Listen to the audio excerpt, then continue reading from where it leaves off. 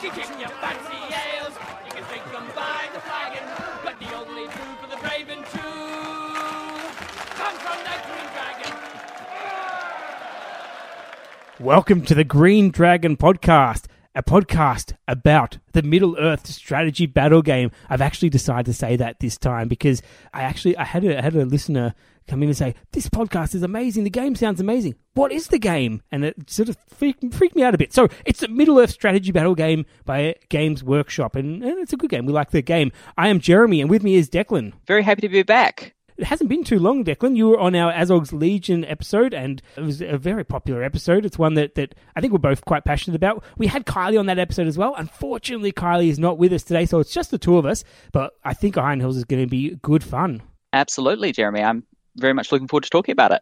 So am I. I can't wait. I almost sometimes when I start the episode want to be in the middle of the episode because that's where it's all happening. The fun's happening. We've had some laughs. We've had some things, but we have to wait. We have to get up to that, and that we will. So as always, listeners, in our Army Review episodes, which I know that we like the Army Review episodes, they've got something for everyone. We start with Know Thine Enemy, which is our profile reviews.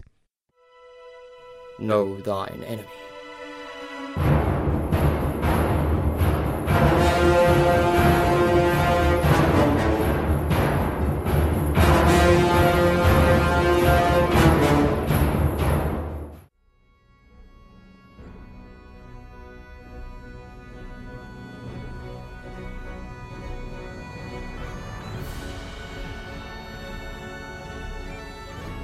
The Iron Hills. The Iron Hills are unusual among the Great Dwarf holds, in that their fame stems from neither their wealth nor the glory of their artificers and the labour that has crafted them. Instead, the Iron Hills are known for a single, simple accolade: their military might. At the time of the Battle of Five Armies, the army of the Iron Hills was one of the most disciplined and experienced fighting forces in Middle-earth, and has fought relentlessly since the tragic victory of Durin's folk at the Battle of Azanul Bazaar. Dane Ironfoot is the undisputed master of the Iron Hills, a ferocious warrior lord who won his reputation in battle against Azog's Legion as a youth, and has lost none of his savagery in many years since. Having tasted the bitterest sacrifices in the slopes of the Dimril Dale, Dane and his warriors have used the decades that followed to hone their skills, crushing every orc and goblin army they encounter. This warlike lifestyle has forged the Iron Hills dwarves into an implacable and remorseless foe, indomitable in battle and unflinching even against horrendous odds.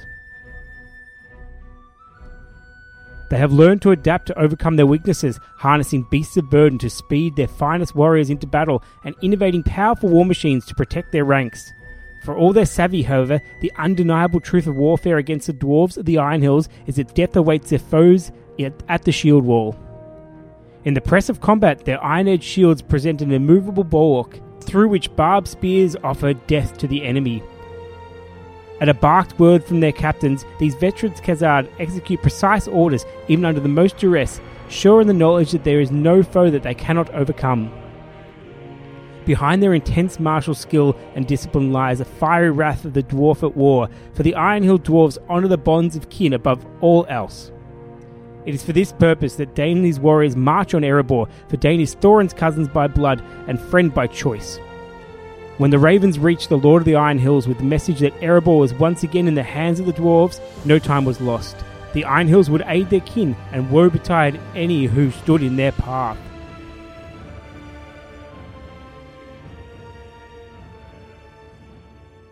The Iron Hills. This is one of the armies from The Hobbit, the armies of The Hobbit, and it had a unique role in that it was probably the first Forge World army, and so the models are just phenomenal. It came out of, didn't come out of nowhere, but it came out of the renaissance of the game. So the game came back, and the Iron Hills led the way, and that was fantastic. So, Declan, can you go through our first Iron Hills profile? I certainly can, Jeremy. Dane Ironfoot, Lord of the Iron Hills. He has 140 points. He is a dwarf, Iron Hills infantry hero, and a hero of legend to boot. He has a movement of 5, fight of 6/4+, strength 5, defense 8, 3 attacks, 3 wounds, a courage of 7, 3 might, 3 will, 3 fate. So a very beefy stat line, I think we can all agree. Oh, so much beef there. Yeah. His war gear is a heavy dwarf armor and 2-handed hammer. Yeah, 2-handed hammer. Interesting. Oh, no, I see what's happening next. I'm sure we'll get to that. Yeah, we will get to that. I'm jumping the gun. All right, so his heroic actions are Heroic Resolve, March, Strike, Strength, and Challenge. So it's quite a few there. Quite a few very useful ones. Yeah, Resolve occasionally is useful. I never upset about having Resolve on a hero. March, it's always good to have in the army, so having a superhero like Dane, having it is good. Strike's the one you want, really, quite frankly. It's the one you look for. Strength, Challenge, But the first three are definitely good. Heroic Strike is definitely the one that I look at and go, yeah, I want that. And his options, only one option here, is a War Boar. Although, in fact, knowing a little bit about the behind the scenes, I know it was in fact a war pig, and the pig's name was Pikelet, or the pig Dane's pig was based on. Oh, fair enough. I assume he had like a few pigs and they just rotated them out for the scene, but that makes a lot of sense. Well, it was actually a pig that was very well loved by the crew and appears in one of the Lake Town scenes and on the shore of the lake, as well as being ridden by Dane, and she was adopted by Peter Jackson after the filming. Wow. Part of me expected a CGI mount as well, so that's kind of cool that they had a pig. So the War Boar, as is listed, has a move of 8, a fight of 4/5+, strength 4, defense 6, no attacks, 2 wounds, and courage 3. That's a once again a beefy mount there. Well, probably a porky mount, but we've got. The good things there, strength 4, don't care because your rider's up there. The attacks of 0 means that it runs away, so that's annoying. But the wounds of 2 is so handy at defense 6. So those are the 2 stats that you're pretty much using, as well as the movement of 8, of course. And that makes it really tough to move. So it basically means that he's not going to get shot out without a huge concentration of effort. And you're not going to get one of those sneaky attacks where, when you botch a combat against one goblin, it's not going to turn around and kill your mount. It's going to take 2 turns to do that. So that's so good to have that as a mount. Yes, it's 20 points, but it says it's an option. I don't actually think this is an option. I think this comes with Dane. Oh, absolutely. And can't be black darted out straight away is the other thing that I thought of. Anyways, back to Dane. Special rules. We have Burly and Fearless, and those are some amazing special rules. Oh, phenomenal. And I looked at the two-handed weapon, I thought, my first thing that I said, and you listener, you know this already, that I thought no two-handed weapon, no sword in his pocket or anything like that, so he always has to be two-handed. Well, yeah, he always has to be two-handed with Burly, so that's not a problem. That's huge. And then Fearless is just so good. Yes, he's courage 7, but you never, ever have to use his will for courage tests. You know that there's no point in draining his courage or anything like that. It's so good, Fearless. And he also has a couple of his own special rules. Lord of the Iron Hills. While Dane Ironfoot, Lord of the Iron Hills, is alive and on the battlefield, all Iron Hills dwarf models within 12 inches of Dane automatically pass all courage tests they are required to take. My goodness. I know. This is insanely good, and it's heading to the too good territory. You've got pass all courage tests, you've got a Fearless model, and within 12 inches means you pretty much, especially the way dwarfs play, you pretty much get everyone in your army while Dane's alive. That means that you can essentially run lower model count armies for a lot of the time, because even if you break, you're not too worried. You never have to worry about the terror tests and things. It's insanely good, that Lord of the Iron Hills rule. And I've just realised it's just Iron Hills dwarf, so it would include hero models as well. Yes, absolutely it does. Yeah, the captains and anyone else with the Iron Hills in their profile, so there's a few of those around as well. You could even make it stretch a little further by putting a captain just at 12 inches away from Dane and then having another 6 inches from him. That's 100%. That's the chaining fury tactic that you do. I think Kylie calls it daisy chaining, but basically you set it up so that you have someone automatically make you pass a courage test, and then they pass their courage test and then count as doing their stand fast, so it extends the range out. That's really good for especially things like flanking captains with some goats or a chariot or something like that. Chariot, not so worried about, but the goats, you don't want them to run away. They're big, expensive models, but then to have them guaranteed is so good. Yeah, this is fantastic so far. Keep going. Awesome. So, Fiery Temper. As soon as Dane Ironfoot, Lord of the Iron Hills, kills an enemy model, for the rest of the game, if Dane is enraged to charge, he must do so if he is able to. Okay, so we've got a very, very slight negative at the moment. Yes, it's a negative. He has to charge. He's tough enough that oftentimes he can just tank his way out of a bad situation, but he can be baited. oftentimes he needs a little bodyguard just to, if you don't want him to run off on his own, you might have to do the 3-point trap on him with your own guys and just move them first and not let him charge. So yeah, that's definitely a negative. And it isn't even that much of a negative because he could just bash to avoid having to do that. But then again, you're losing kills with Dane, and that's not something you want to do. You want him to get in there and smash face. Oh yeah, if you don't want to kill, it's more that they can like bait him into something that he doesn't want to fight, set it up. But it takes a lot of work to set that up, so it's a negative. But it's something that I'm not too worried about. Like so, all those positives we've just had. Yeah, fiery temper I can deal with. What's the next one? The next one is Fearsome Charge. In a turn that Dane Ironfoot, Lord of the Iron Hills, charges into combat, he causes terror until the end of the turn. This one's interesting in that I often end up charging with him when I lose priority, so it doesn't often come up, but it's just a nice rule. It's one that you're probably not going to write home too much about. It's very handy against the low courage armies. If you're just going to charge headlong into a horde of goblins that have no fury around them, yeah, it's brilliant. But it's one of those little bonuses that occasionally will do something for you, but it's not his main attacking line, I don't think. I suppose it's something that's nice and defensive if you're charging into a line that has low courage and maybe you just want to jump in and surprise them, or just jump on a hero that's in the front line and the rest of your army's still running to catch up on their little dwarf legs. True. I find it happens in the end game a lot more. So when you there's not many models left, and then Dane has to charge, you can no longer control him. He just goes in, so he might end up charging in. But then you might get one or two guys that just can't go in and help out, and then they don't have enough guys to prevent it. So it's especially good when they can't get their cavalry model to go and countercharge him and get rid of his charge bonus. It's absolutely a bonus. It's absolutely great. You always don't plan around it because planning on someone else failing courage test is not the most reliable tactic, but it is a nice defensive ability that when it works, it's really good. It reminds me of like a Fury Save or something like that. One of those little things that you never really expect it to happen, but when it does, it's like, oh yeah, that was pretty handy. Definitely. And finally, he has Headbutt. Very, very memorable moment from the film when Dane turns around and just puts his hammer down and just starts, headbutting his enemies as they come towards him. It's marvelous. If Dane Ironfoot, Lord of the Iron Hills, wins a duel roll but fails to slay his opponent, select one enemy, man-sized or smaller model, in the fight and roll a d6. On a 5+, Dane will headbutt that model and it will be knocked to the ground. Yeah, this is good when you get like a hero against you that you're not going to take it out in one turn. You may have got your charge off, but then you got counter-charged by a cavalry model. You managed to win the roll off, and you can just do a headbutt on the way down. So he wins a duel roll but fails to slay his opponent. So he still gets all his attacks at it. So it's a nice little bonus for when you go at those heroes with like multi-wounds or multi-fate. So you go and you take on their enemy leader or whatever. They survive on one wound, and then you just headbutt them into the ground. And that basically saves you from another turn, because once something's on the ground, it's not going to do a whole bunch. Now, that one's pretty good. I want you, Declan, as well, just go through the army bonus as well now, because some of it does relate to Dane as well. Sure thing. So, the army bonus. Ironfoot has come!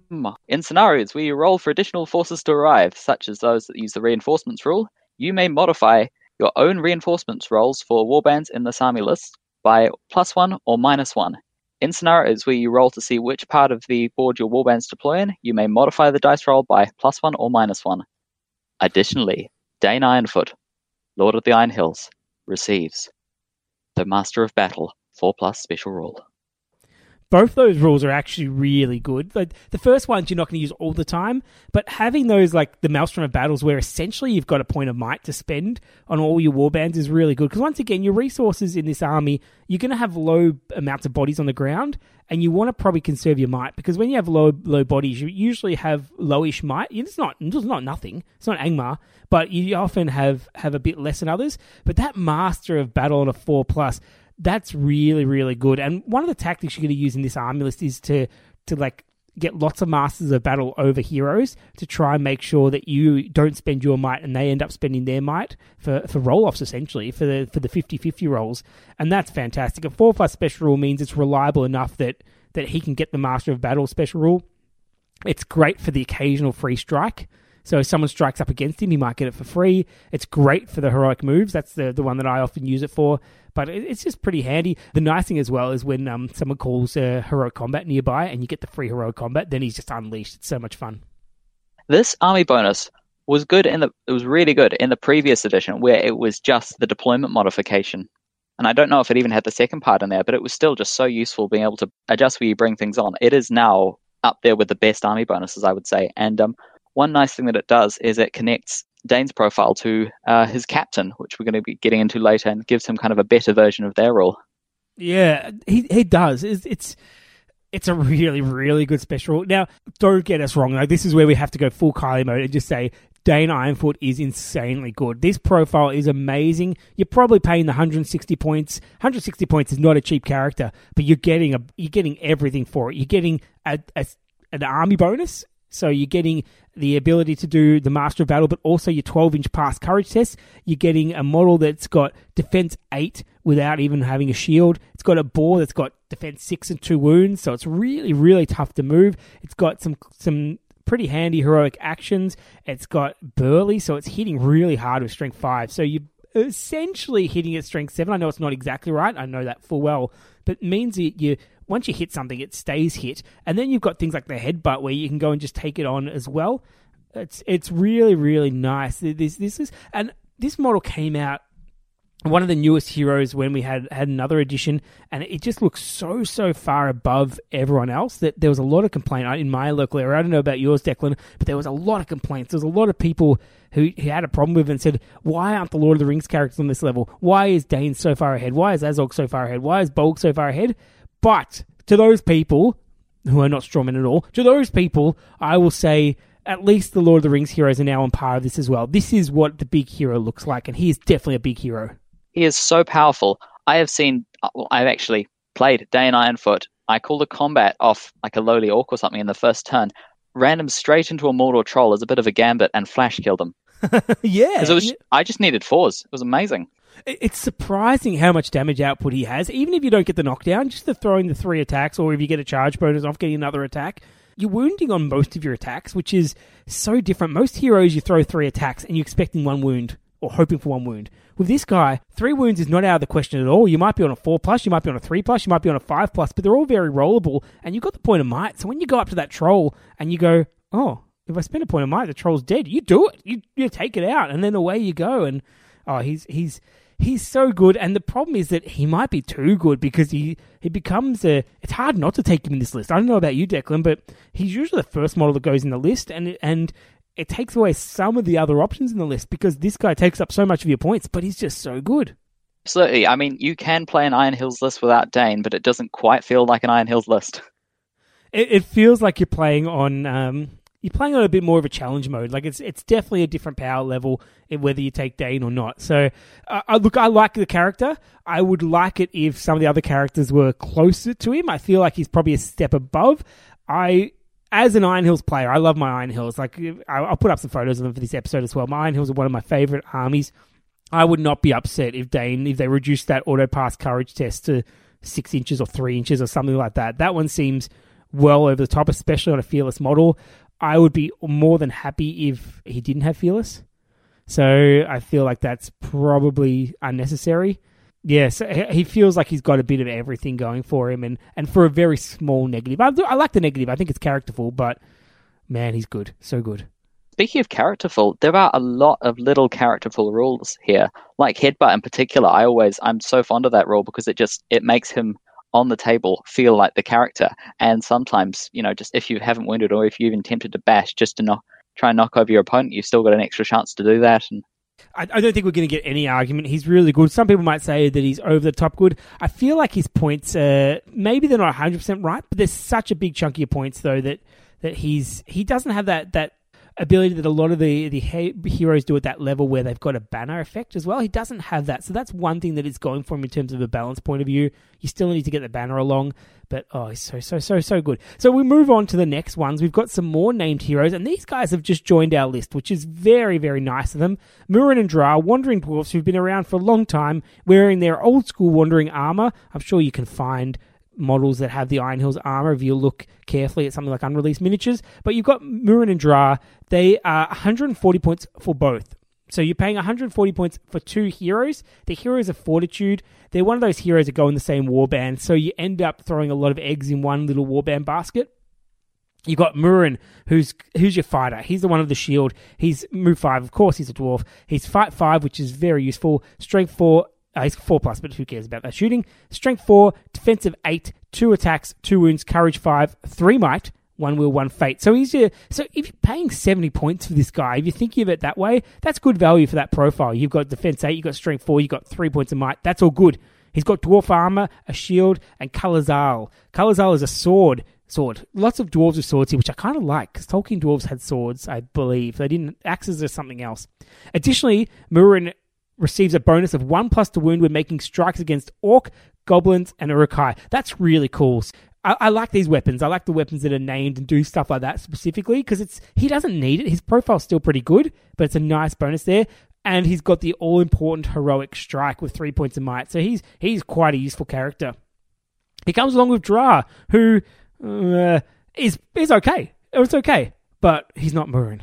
Dra, who's not Murin.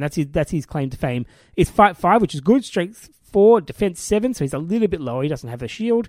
He's got 2 attacks, 2 wounds, courage 5, 3 might, 1 will, 1 fate. All good. He's got dwarf armor. He's got a bow with expert shot, so 2 shots, and heroic accuracy. Interestingly, he's the only bow in this list, so that's kind of cool. It would be nice to give him a crossbow option, but I kind of like him moving around. So what you get is this tag team of heroes. So you've got 2 heroes together with a huge concentration of might in one spot. So what you're paying, 140 points, you're paying for that 6 concentrated points of might, which is very useful. Declan, what do you think about these guys? Jeremy, I really like these 2. I remember when they first came into the list, and I was like, oh, that's a little bit odd. They don't seem to quite fit, because if you look at the models, they're very different to the rest of the Iron Hills in terms of their armor. And of course, Dra having a dwarf bow, it's the only bow on the list. But the more I've thought about them and looked at them, and I've been thinking, wow, these 2 just add so much to the list, because suddenly you've got another character other than Dane who can strike. And more than that, you can actually pack quite a lot of might into the list all of a sudden, because put these 2 down, you've got 6 might for the same price as Dane with 3 might. Yes. And you've got a archery hero to lead your archers, which is nice as well. So if you've got some crossbows, you can always split off Dra and go help out there, or put some crossbows in this warband, absolutely. So you can split them up. It covers more areas. You can use them to combine with the Lord of the Iron Hills rule for Dane to make your courage bubble go all over the place. They're not too bad. If you're going to run, say Dane and these 2, you can only get 2 warbands, but you're probably getting enough, because Dane's got that big 18 model warband. These guys have 11 models in addition to them. You're probably okay in an Iron Hills army. So I think they're definitely a good option. I think they're a legitimate option if you're going for 2 infantry captains. You might consider these guys instead as an alternative, and they'll probably do a job. They work really well close together, doing lots of heroic stuff. So lots of heroic combats. One calls a strike, one calls a heroic combat, and they go and tag team things. But the big weakness in this army is there's not a lot of guys to help out, so they may end up in the wrong spots and may not be able to help you there. But I think they're a pretty good addition. I wish they had the Iron Hills armor. I've actually been thinking about how I'd convert them up. Then I looked at the Feely and Keely models for the Champions of Erebor, and I thought, oh, Feely would look really good with an Iron Hills shield, and then just swap out Keely's sword for a bow. Well, that's a really good idea. Because then they've got a little bit of character of their own. Because these guys, I mean, when you look at their rules and you look at how they're modeled, they almost feel like something out of battle companies. They do, yeah. In terms of their warband configuration and how you'd run them, I'm almost thinking you take half with shields and half with crossbows. Well, I know you can't take half exactly, maybe give one of them a banner and have 5 of each, but just like have them both represented in there. Either that, or just give them a full warband of shields and spears and use Dra as a little tactical piece to call moves and things. You can definitely find a use for them. And sometimes in an army like this, you have that weird points where you've got like 40 points or 50 points or something like that left over, and you don't know quite what to do with it. So upgrading a model in a warband, like a captain into Murin and Dra, is not a bad option. So it gives you more flexibility in the points. They're good. Kylie's had heaps of success with them. She's been running them with Rangers of Gondor, with like Frodo, Sam, Gollum. What's the hero from that one? Kyrian? Kyrian. Yes, yeah. Kyrian. And they just go in a little wall of 6, and they just like all call heroic combats, and they do so much damage, those little 4 rubbish infantry models, and they're really good. Murin's a fantastic tank. Dra holds his own. He looks not as good as Murin, because Murin's got the bonus to wound, but expert shot's pretty handy. He can start doing some damage and putting pressure on. The bow means you can slightly move forward with him, so even if he's a turn behind, it's no big deal. Yeah, they're solid. You get one more captain option, which is the Iron Hills captain. Declan, can you take us through this one? I certainly can. So we've got the Iron Hills captain. He is 80 points. He's a dwarf, Iron Hills infantry hero. Hero of Fortitude. He has a move of 5, fight value of 5, which is very handy, strength of 4, defense of 8, 2 attacks, 2 wounds, courage 5, 2 might, 1 will, 1 fate. So a strong captain profile. War gear, heavy armor, war spear, sword, and shield. Now, war spear, we're going to come back to that. His heroic actions are heroic march. His options may exchange war spear for Matic, which is free. War goat is 10 points. I'm sure we'll get to the war goats later. And the special rules are Master of Battle 5+, and Shield Wall. So we're almost looking ahead in a way to some of the other things that we're going to see in this army list, but these guys are just solid, reliable. Like, if you just take it at the 80 points is expensive for a captain. But you've got Fight 5 baked in, which is usually enough. You don't have a strike, but you've got the equipment you want. You've got a shield, the spear. If he's on foot, it's good, it's not good. Who knows? He's got the march that you definitely want. Courage of 5 is good, but then you've got the Lord of the Iron Hill, so who cares about that so much? Defense 8's very nice. Master of Battle on a 5+ is... I find that if you have one of these guys, the Master Battle doesn't come off reliably. But if you start overlapping them, so you have 2 of them that you're rolling, suddenly it's quite reliable to get that action for free. Or if you have them overlapping with Dane, so that is very, very useful, the Master of Battle. Shield Wall, we will go into Shield Wall now. Shield Wall potentially gives you 1+ defense once you've backed away, if you're in base contact with 2 other models that have the Shield Wall rule. It's not that hard to do it in the Iron Hills list. And what you do is it makes you almost immune to shooting. So you set this guy up with 2 shieldmen touching his base. It means he's defense 9 when people are shooting at him. That's almost impossible to remove from shooting. In combat, it's very, very handy when some models have you trapped. So I found this formation, having these guys on the edge, having them intentionally going forward is a bit of like a spearhead formation, so they go forward as a point, and then 2 shieldmen are next to them, and they get trapped, so you know they're going to take on 3 models, and they're going to be trapped.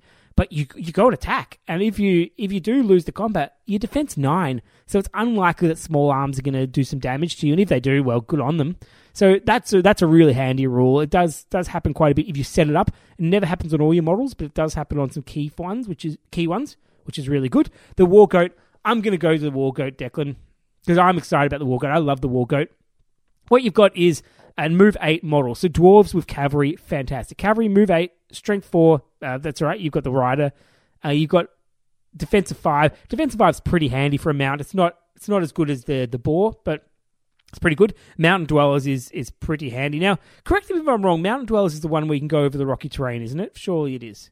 I think it is, yes. I think it's the rocky terrain counts as open, which is very handy. You have to hunt down the rocky terrain because oftentimes it's not on the board, but anytime you can get that, it's a huge bonus. But the thing that's really cool is this devastating charge. So when you charge into combat against one or more man-sized models, which are always your target, that's what you always want to charge into, on a 5+, the models are knocked to the ground. So you roll a d6 for each of them, and on a 5+, they're knocked to the ground, which means it's an added defensive insurance. It doesn't help you with the attack, but it helps you. It means that they're not going to fight back as well, which is very, very nice. Also, tactically, to put people on the ground even before is all good. So your Iron Hills captain, I love the 90-point options with the War Goat. I think that's a really, really good option. Especially with the War Spear as well. Yeah, 1+ to wound with your strength at 4. Yeah, it's very reliable, very good hitter.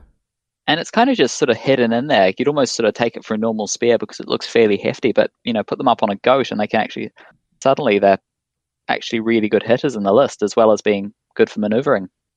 It also means it's your most heavily armoured by far goat rider in there. So you've got, your shield wall doesn't work there, but you've got a defense 8 rider on a goat. That's pretty scary. The goat's definitely the weakness, but if they take out your goat, you've still got a very reliable model. These guys are pretty much a staple. You definitely, you're almost always taking one of them unless you're really going heavy on Marin and Dra. So you're going to have one of them. Whether you want it on a goat, you've got to convert it up at the moment. That's a bit of a disadvantage, but they're nice models. You can have them on foot. They're a really good infantry model. If you just want a shield, tank with them, fantastic. But you can do a bit more of that as well. They're a good, reliable model. Expensive, though. And they can always be tailored to fit the troops they're leading. So you can have them on foot with your regular dwarves, you can have them mounted with your goat riders, and you can even stick them on a chariot. Well, we'll get to that later on. I have one complaint. I wish that the Matic option is not very good, quite frankly, because you've got a two-handed weapon, which is not amazing. You can bash or pierce, which is nice to have the option. Bash can be useful at times, but the Matics aren't really your go-to weapon. I know there is a captain model with the Matic, so it's kind of cool to use it, but changing your spear for it is okay because you still keep the shield in this one, so that's not the end of the world. But I wish there was a crossbow option. I wish you could drop your spear and shield for a crossbow, even if it was 5 points. I don't care if it was 3 or 5 points, but to have a crossbow hero would be really cool. Absolutely, that is sort of the one thing they're missing.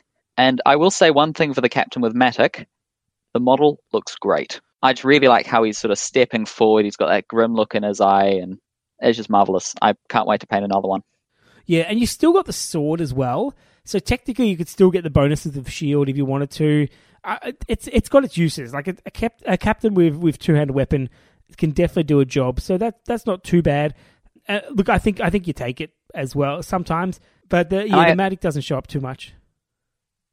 I can imagine him going in with Dane on something really, really big, like a Gundabad Troll, which Danes can be wounding on 5s. Is that right? Oh, you've got me there. So Dane is strength 5, so you've got defense 8. No, it would be 6s. Burley goes to 5. So 5s. And I found that's not always reliable. No, you're right. And at the point, you've got enough dice, you've got enough might that you expect to be able to win the combat still. So you're right. That is the job of that hero with the Matic, is to go in and help out those ones and really enable those heroic combats or those big killy moves that you do. It's not a bad option on the hero. So if you bought the Matic captain, don't be upset. Just use it. That's fine. I'm going to move on to the warriors, and we've got the Iron Hills Warrior. So this guy, I said the captain was like a staple. This guy is the staple. This is an Iron Hills Dwarf for 11 points. So 11 points is expensive. You've got an infantry model that's up there with most people's elites, or even more than most people's elites.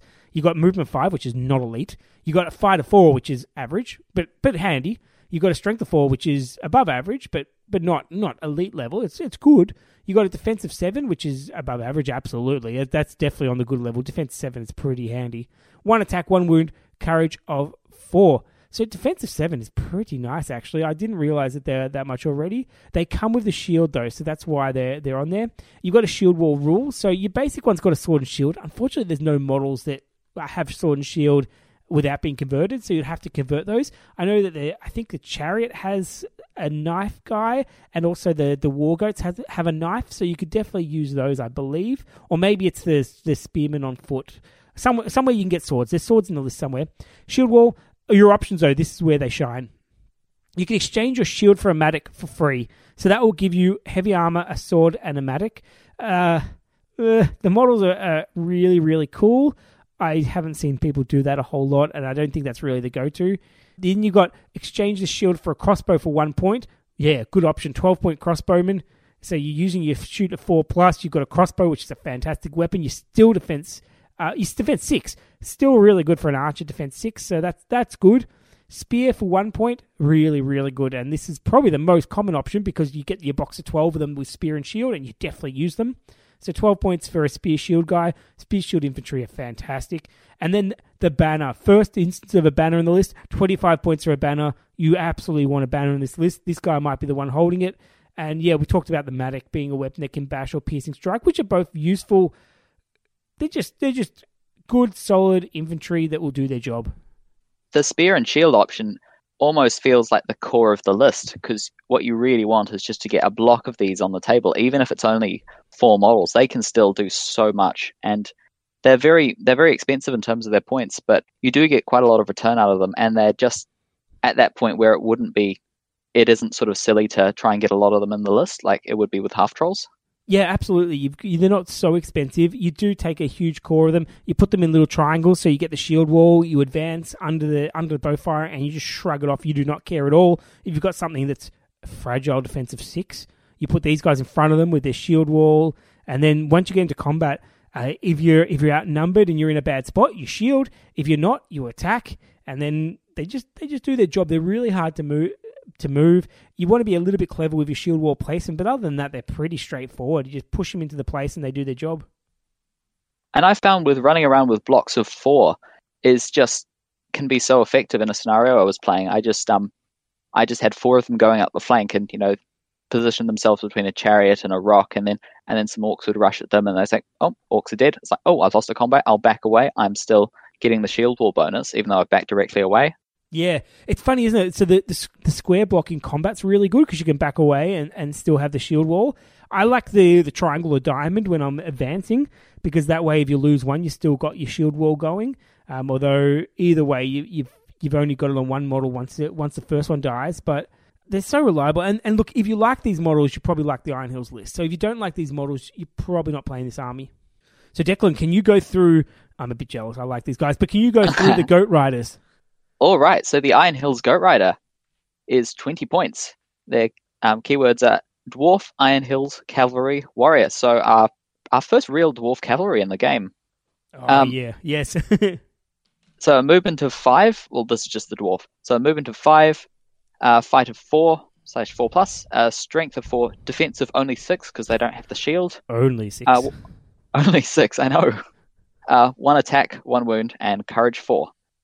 Their war gear is heavy armor, sword, war spear, and war goat. So they come with the war spear built in, which is very nice.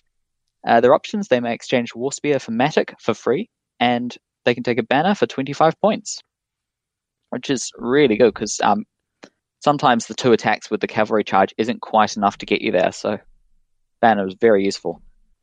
I think you need at least 1 banner in this list, maybe 2 if you can afford them. If your goats are being your main attacking line, then you probably want a banner that can either keep up with the goats or is going to be near the goats.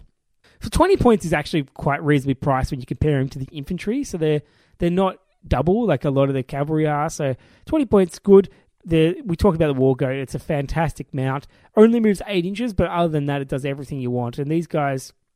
they're hitters. They really do hit hard when they charge, so they're definitely worth getting some. They also can help out some of your other more tricky stuff in the maneuver side of it. I love to, like, you get a pack of 3, they cost you like a rent payment on your house, but once you get them, you use them pretty much every time. They don't you don't leave home without them. These guys are really, really cool. And they're really lovely models as well.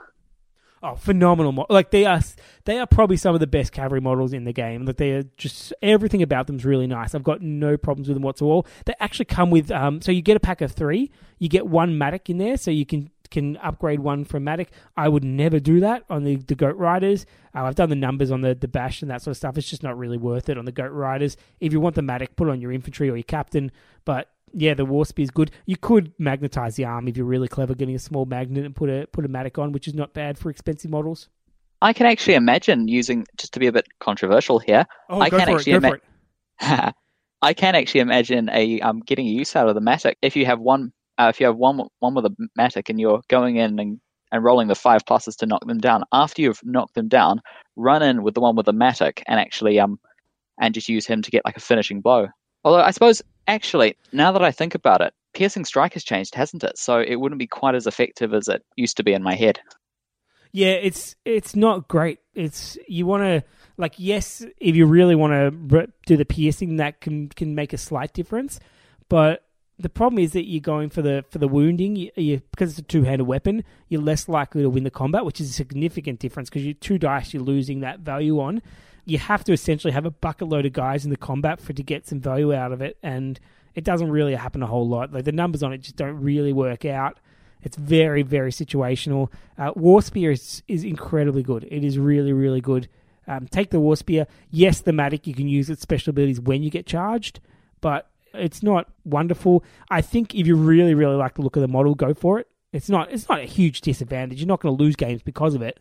But the War Spear is definitely a good option. And I like the War Spears. I think they look really cool to have the essentially pseudo-lances on the cavalry models. I think if you get a lot of them, I've got a lot of them, and I'm going to have a lot of them because one of the scenarios in there and back again has 24 of them.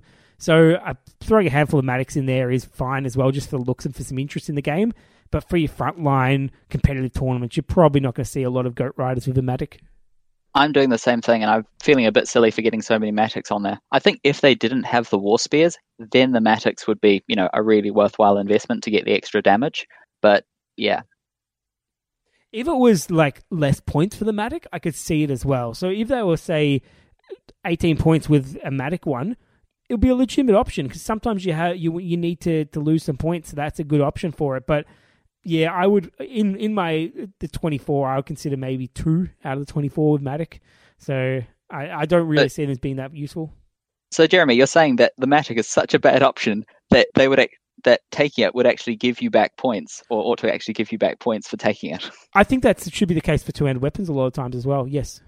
100%. Okay, interesting. They are like they should be at least free. Free is good, but what you're doing is essentially normal models wouldn't have a war spear. Normally you'd be paying for a war spear. So essentially you're paying the same cost as a war spear for a Matic. I don't think that's equitable. I think probably 1 point would be about right, but because there's such a high cost, you think that maybe you use more of their points in there. But say for an Orc Warrior, a two-handed weapon should be free because it is not a huge advantage. Yes, there are situations for it, but there are other things that cause problems for it. Just on the numbers, it is a massive detriment to lose that dual roll. So it usually doesn't unless you've got a certain number of models. So once you get to like 5 models, then it suddenly becomes a bit more useful, the two-handed weapon. But at that point, you put such an investment in it, it's negligible. So I would be a massive fan of getting like negative points for weapons. All right. Shall we move on then? Yes. Okay, so I've got this one. The ballista. So first of all, I'm going to go very even analytical. So our Iron Hill ballista is a siege weapon, Iron Hills. In the Hobbit book, it's got a 90 points here. That was clearly a misprint because the intention was always to make them 125 points. Obviously. Yeah, they've been FAQ'd, and that's a good move because even 125 points feels like a bargain for these guys. You're a siege engine. Now, I must once again, Kylie's not here, so I must point out that Kylie does not like siege engines at all in the game, full stop. I'm slightly... I think most of the time they're not relevant. Like, I don't care if people have them or not. These guys I am very opinionated because they're probably the nicest looking siege weapons in my opinion. They look beautiful. They're an amazing model, but in the game they do so much. And check out this. So your strength 8, that's probably the one of their disadvantages. You don't have that magic strength 10. You got strength 8. You defense of 10, wounds of 4 for the ballista. So like all siege engines, it's not going to be moved unless you spend a turn in combat with it. Your crew are just the dwarves. They're defense 6 dwarves. Really good for a crew to have defense 6 crew, so they're hard to shoot out already. You've got your 3 point of might. You've got the veteran that comes with it. So the Iron Hills Dwarf Engineer Captain for 75 points. No one takes that. Basically, you're paying a bit of extra. 75 points for the extra might is not worth it at all. So you just keep the veteran. That's fine. You're almost better to buy another ballista by the time you're paying that much price. Superior construction, yeah, 15 points, okay. Additional dwarf crew, yeah, possibly as well. So they're options you may consider. So reliable. When it fires at a target, the shot will only scatter 3 inches rather than 6 inches. So that's really good already. So it's much more accurate than other siege weapons or most siege weapons. It's got the accuracy of a ballista. So they're the direct fire ones. It's got the accuracy of that. But also you can reroll ones to hit. So your 4+ to hit, rerolling ones. You're hitting more often than not. That is really, really nice. So hitting whatever it is, like 7 out of 12 times. Pretty good. Plus you've got a point of might if you want. The old twirly whirlies. And now we get to a bit silliness. Okay. So it's active. It always counts as declaring a heroic shoot. There is no need to spend points of might. So you don't have the option not to. You're always calling a heroic shoot. Why? I don't know. Additionally, the ballista follows the rules for volley fire. So it's a direct shot, but it's firing up and go over terrain, over walls, all that sort of stuff. Okay, fair enough. The ballista hits a target. You place a blast marker under the center of the target, and you go do some calculus. You draw a line from the center of the ballista to the center of the marker. So center of the ballista, center of the marker, you draw the straight line, laser line across the battlefield. If you've got like something that can burn a hole in the battlefield, you do that. Just cut it in there. Make sure you can see that line. When anyone shooting attacks that are strength 6 or less cannot target a model within 3 inches of that line for the remainder of the turn. So anything within 3 inches of that line, either side, cannot be targeted by normal small bow fire.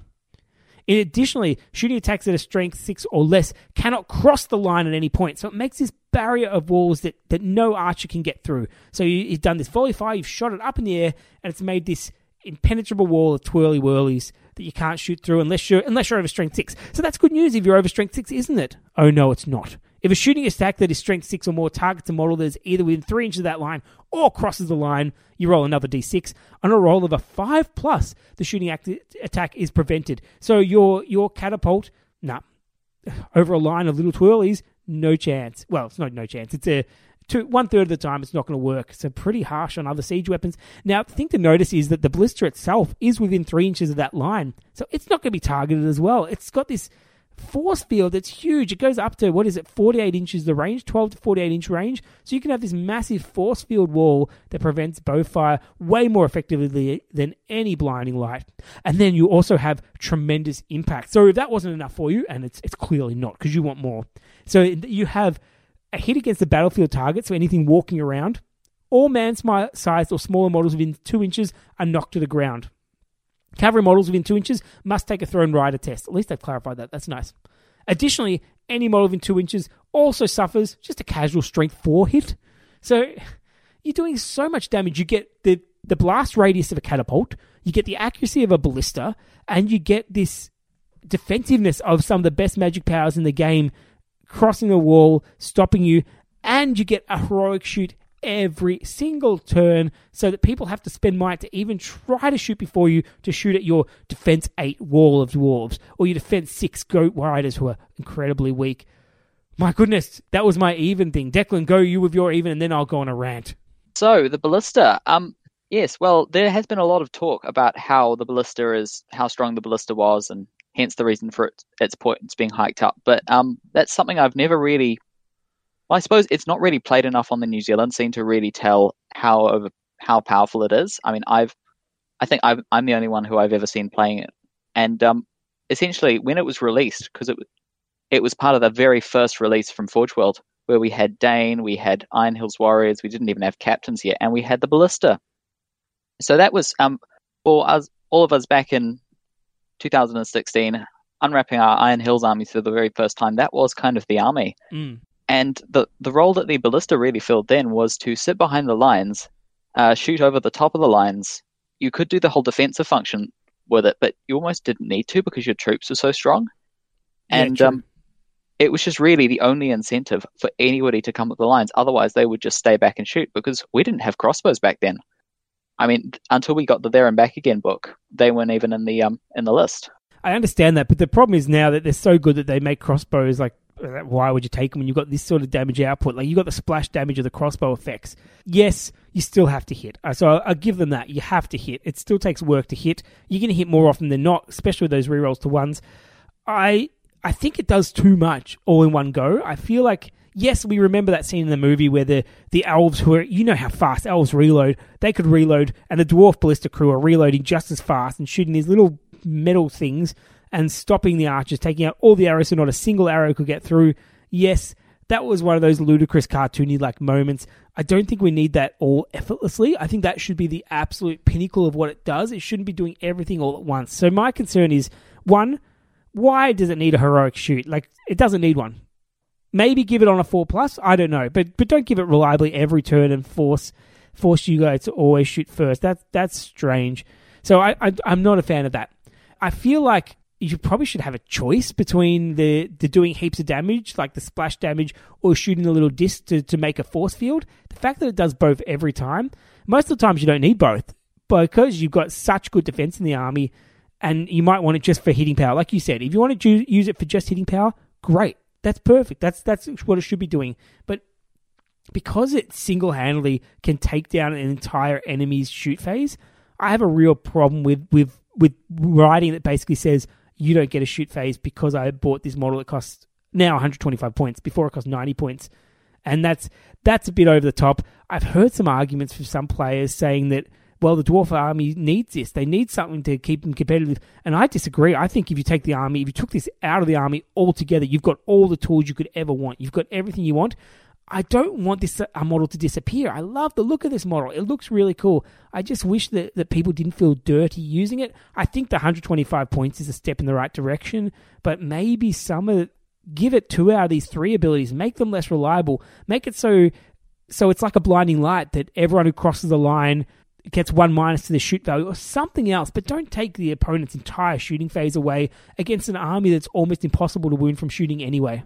Holding on to that point for about blinding light for the last 5 minutes, and I was waiting for an opportunity to say it, and then you've just sort of pipped me there. Yeah, too bad. Say it anyway. Awesome. So I think maybe instead of the old twirly whirlies, we could do something with giving it blinding light when it hits or something. But yeah, I can definitely see what you mean about doing a bit of everything. That's not something I'd really taken into account before. And if you almost did something like the dragon and had it so you can only purchase a certain number of upgrades, like give it the chains or give it the some kind of something to sort of give it one of the special rules, something thematic and that made sense in terms of the siege engine itself, then I think that would be really cool. And I can definitely see why people would want it to be reduced and yeah. But in terms of the scenario, I think the scenarios that the single scenario that it's in, I think it definitely makes for a fun piece in there. And I think you've said before that scenarios are where models are really designed for. I think so. No, I agree with that statement. I feel like some of this should be a special scenario, special rule that gets all of them. I feel like, bringing it down a bit. I'd actually rather see more on the board. Like, I'd rather them be cheaper, but a lot less offensive. So maybe, you have the base value that all it does is that shot.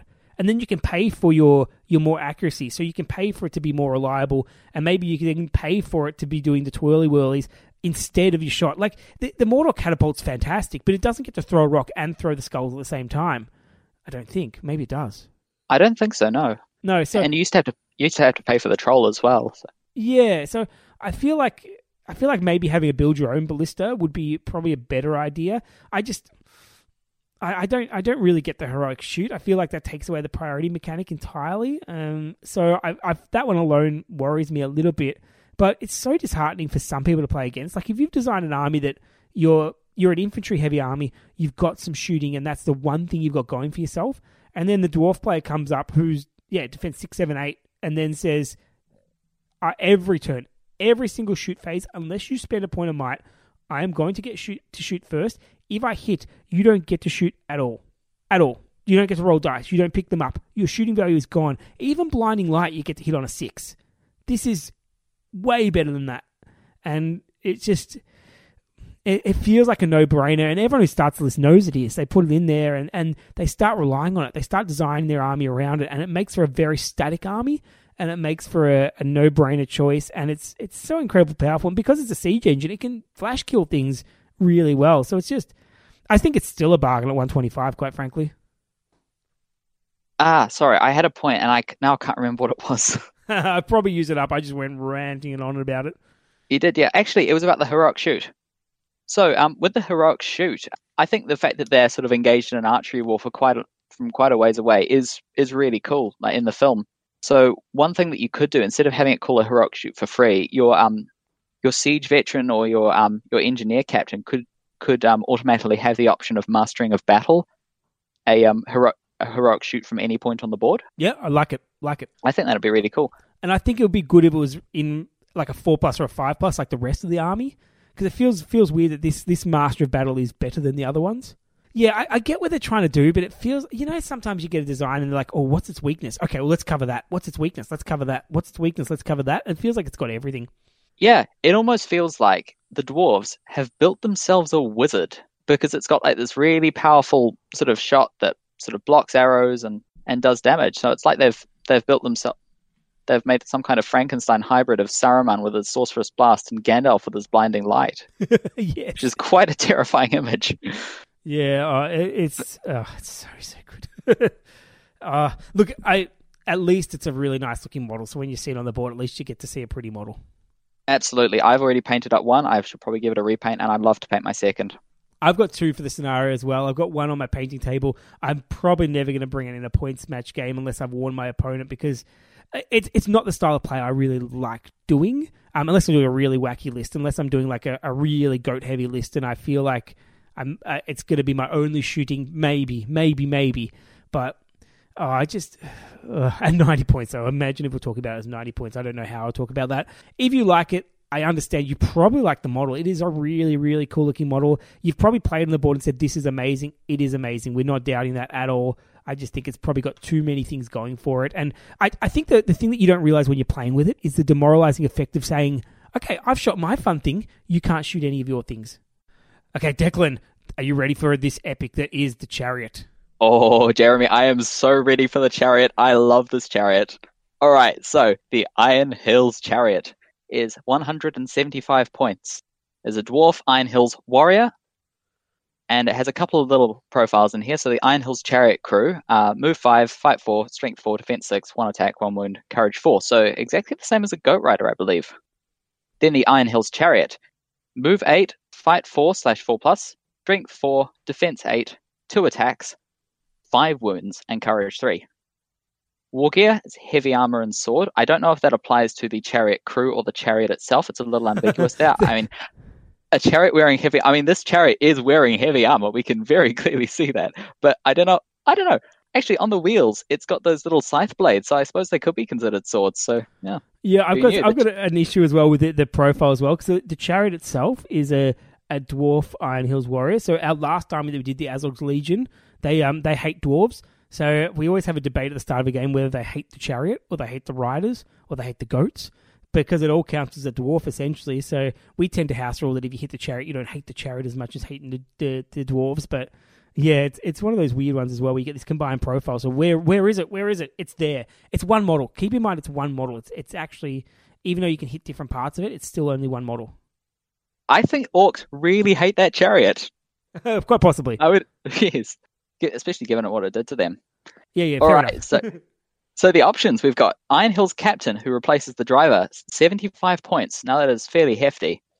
And also the Champions of Erebor, which replaces the crew, is 325 points. But I understand we're not going to cover that in this episode. That's going to be in a future episode. The problem with that one is, yeah, absolutely, because the problem with that one is it brings it out of this army list. So while we're talking about the Iron Hills army list, which is what the subject is today, as soon as we mention that, suddenly that content just disappears because it's from another episode. So we might have talked about it, but then it's just been like gone off into the ether, and we don't have that because it's part of a different list. We're not going to focus on that. It basically changes the model entirely. It's a 500-point model at that point.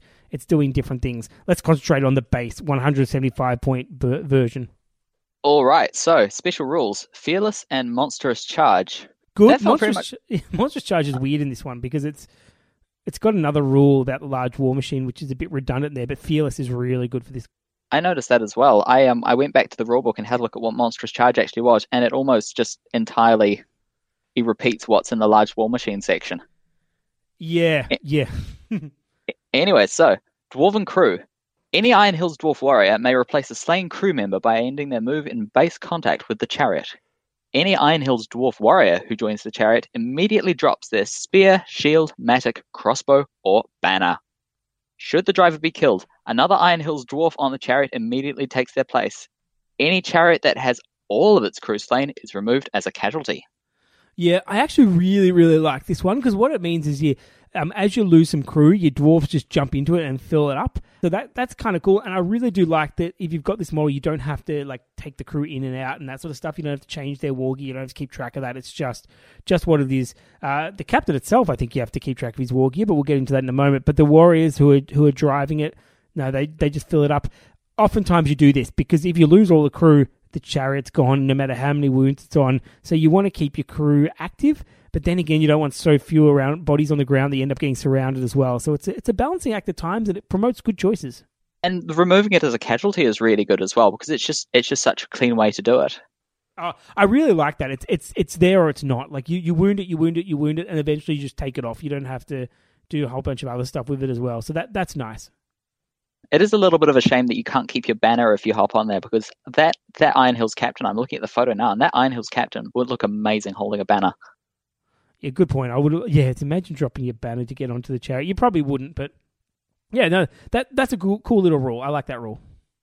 All right, so rapid fire bolt thrower. Any Iron Hills dwarf that is not the driver may end the rapid fire bolt thrower. This is a crossbow that fires D6 shots per turn. The bolt thrower only has a limited field of fire to 45 degrees to its left or right. The chariot may still fire even if it has moved its full distance that turn. Additionally, the chariot does not suffer the -1 penalty for moving and shooting. The chariot may still shoot if engaged in combat and does not need an in-the-way test for models engaged with it. Each shot may target a different enemy. If it does this, then the dwarf operating the rapid-fire bolt thrower may not add its attacks or fight value to the dual roll and may not make strikes in the following fight phase. Yeah. So basically, when you're in the fight phase, you choose. No, you don't do it in the fight phase. You do it in the shoot phase. You choose whether you're going to operate the gun or fight in combat. oftentimes you operate the gun. I really do like that in the way rule where basically it cannot hit the goats at all. They've fixed it so it shoots its bolts. The goats can't get high enough. They're chained down or whatever, or tied down, so you can shoot models in combat. That's really cool to break down the models. The 45-degree arc, I have no problem with. I know that some people have problems with that, but there's a template for it. I think it's still measured from the weapon, isn't it? It used to be, but I think it still is. Yeah, I don't mind this. It feels like it should do more damage. I never find it does a whole lot of damage in my games, and in the scenarios we play it feels like it doesn't do a whole lot. Against a Defense 4 army, it's an amazing weapon. Against anything higher, it's a nice bonus, I feel. I find that it's one of those things that because you can essentially use it in the once the chariot is already in combat, you don't have to worry about charging into combat. You don't have to think, do I want to stay back and shoot? Do I want to charge into combat? The question really comes, do I want an extra attack in the fight? And that can be really crucial. I often find when I've charged into combat, I will just, think, oh yeah, I can just take some shots, and often I'll just pick off enough enemies to so that the chariot can sort of clean up a little better than it would otherwise, and have a slightly more successful charge the next turn. But if the chariot is down a few wounds, I'll think, oh gosh, do I really want to do this? I kind of need this guy in the fight, especially if the chariot's been charged. I often veer on the side of not using it in combat unless I'm fighting against one or two guys and I know I'm going to win the fight. I've got higher fight and I've got the attacks there. If I don't have the attacks in the higher fight, I'll definitely add the extra attacks, because that attack can kill in combat as well. So it's not like you're throwing away the attacks at all. It's nice to shoot down things at long range. It is nice to have that range. I find, believe it or not, the Gorgoroth beasts shooting to be more reliable just by throwing so many dice. Like to throw 9 a turn instead of throwing D6. Even though they're much worse, I think makes a huge difference. So I like the weapon. It's a nice bonus, but keep in mind that there's better shooting options in this list. It's a nice bonus. It can do damage. When it does, you're going to remember it, absolutely. But other times, if you feel like it's going to mow down hordes of enemies, you've got the wrong weapon. And the D6 is fairly fickle, because even with 2 chariots in your list, you can just have a turn when you're only making 2 shots and maybe only one of them hits. Yeah, anyways, that's it. Yeah. You throw 3 hits and then you got to roll to hit and then to wound as well. It's still not as reliable as you think. Anyways, so next we have Chariot Charge. The Iron Hills Chariot is an unusual model and moves in the following way. At the start of the move phase, the controlling player may pivot the chariot up to 45 degrees. When pivoting, the chariot may touch models or terrain. In the case of models, move them out of the way by the shortest route possible. In the case of terrain, move the chariot away just enough to complete its pivot. The chariot may then move up to 4 inches in a straight line. If it has moved a full 4 inches, it may pivot a further 45 degrees. The chariot may then move up to 4 inches in a straight line. When the chariot moves, it ignores enemies' control zones. Any models the chariot comes into contact with while moving and not pivoting will suffer 3 strength 6 hits. If the model is slain, the chariot may continue with its movement. Cavalry models suffer 3 hits on both the rider and the mount. If the rider survives but the mount is slain, the rider is thrown, and after testing on the thrown rider chart, is placed in base contact with the chariot. Might may not be used to affect the result of these hits. A chariot that is affected by heroic march may still inflict these hits as normal. If the model the chariot charge survives, the chariot will still gain the benefits of its monstrous charge special rule. The chariot may instead choose to forego its movement in order to pivot to face any direction. If the chariot is moved by an enemy model, it may not pivot in this way. Yeah, so the movement is really restricted with those 45-degree movements. So basically, it's one of those, you wait for your time, you point it in the direction you want to go, and then because of the base shape, you really want to just make sure you plow into as many enemies as possible and still have enemies in front of you for the next turn. Once the enemies get behind you, you have to spend that full turn to spin around, and that takes it out of the game, essentially, for a turn. So you want to be really careful with that. You want to go in these sort of slow turns and just plow through lots and lots of enemies, setting up a wall of your dwarves to contain them and then just run them all over. But it takes a bit of practice to get used to how you move them. They're not, like, you feel like they're super fast, but because of their restricted movement, unless you've set up your corridors of where you're going, they're not as fast as you think. They often end up moving less than at 8 inches. I like the way these models move, because if you think back to the film when, the champions are on the chariot on the ice, they're sort of skidding from side to side, and it really sort of has that feeling to it. Also, the ability to pivot when you're with a base in that oval shape means that you're really able to push models to the side, and that's something you can't really do with the Candace chariots. And that means you can kind of sort of squeeze enough enemy models into base contact with you that when you rev up your chariot again, you're suddenly, charging 4 models. And even if you don't kill one of them, it's not just, you stop on the first door, because I know that's happened to you in the past, Jeremy. Happens all the time. Yes. Yeah. Like strength 6 hits are really good, but a lot of times you're looking at 4+ to wound. So there's at that point there's a 1 in 8 chance of botching, which when you expect to go over huge chunks of orcs, if every single time you've got a 1 in 8 chance of botching, it's going to happen.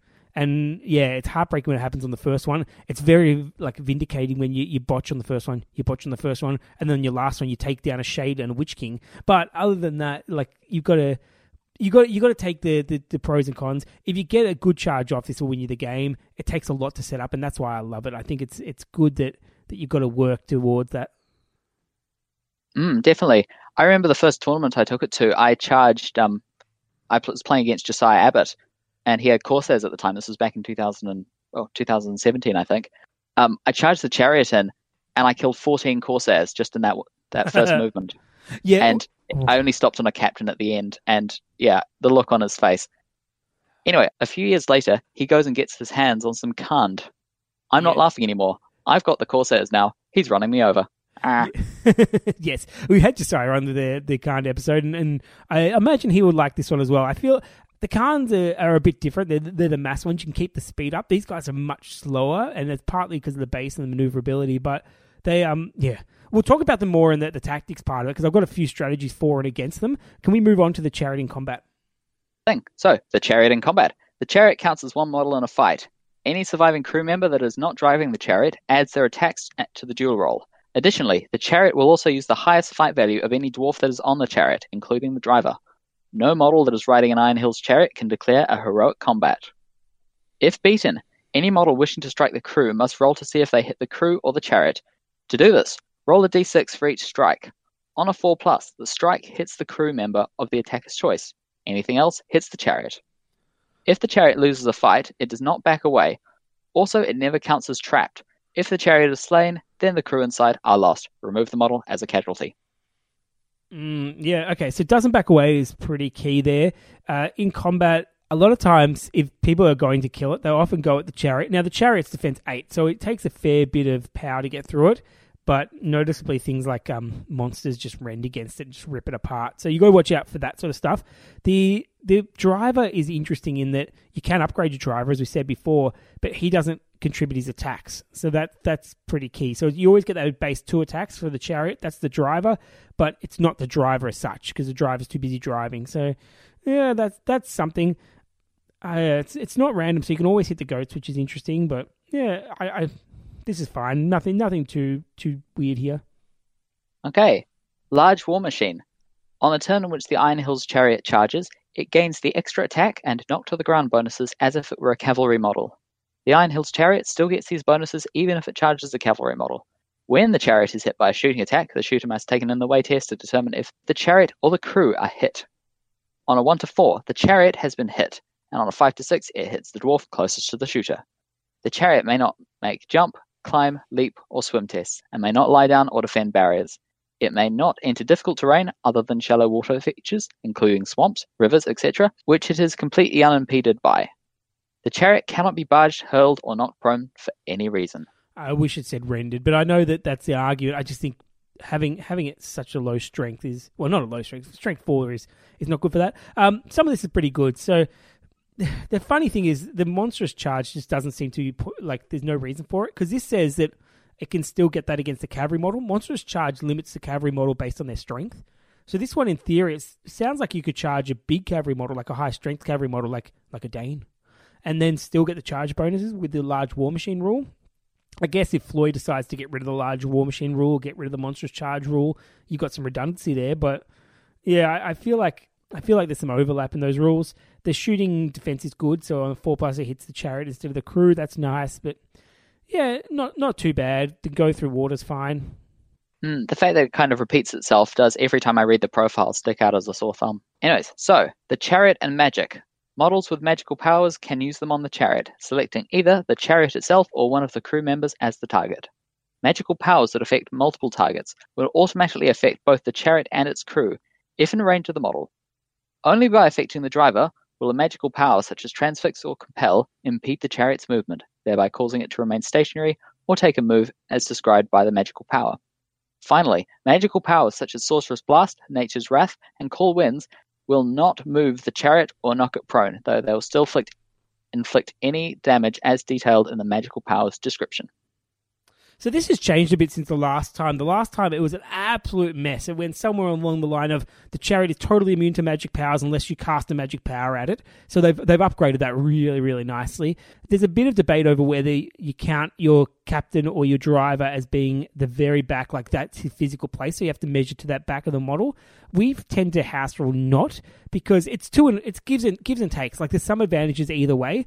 Most other models in the game that are a base, like the model is taking up that whole base. You don't measure from the actual model. So like if you have Dane Ironfoot, you don't measure from like Dane's hand. You measure from the base for range of things. So I like that consistently. It means that if you get a heroic move or something with the chariot, or someone calling it to pull the chariot, they can still get the chariot. Like you can get to this weird situation where I'm an inch and a half away from the chariot and I call a heroic move, but the chariot can't come because the driver's 6 inches away because he's right at the back of the base. So you get some issues there. It's a disadvantage for the Iron Hills player because the magic powers then could take them on. Like you would if you're fighting a Nazgul or whatever. If you measure to the base, you can cast a magic power at it.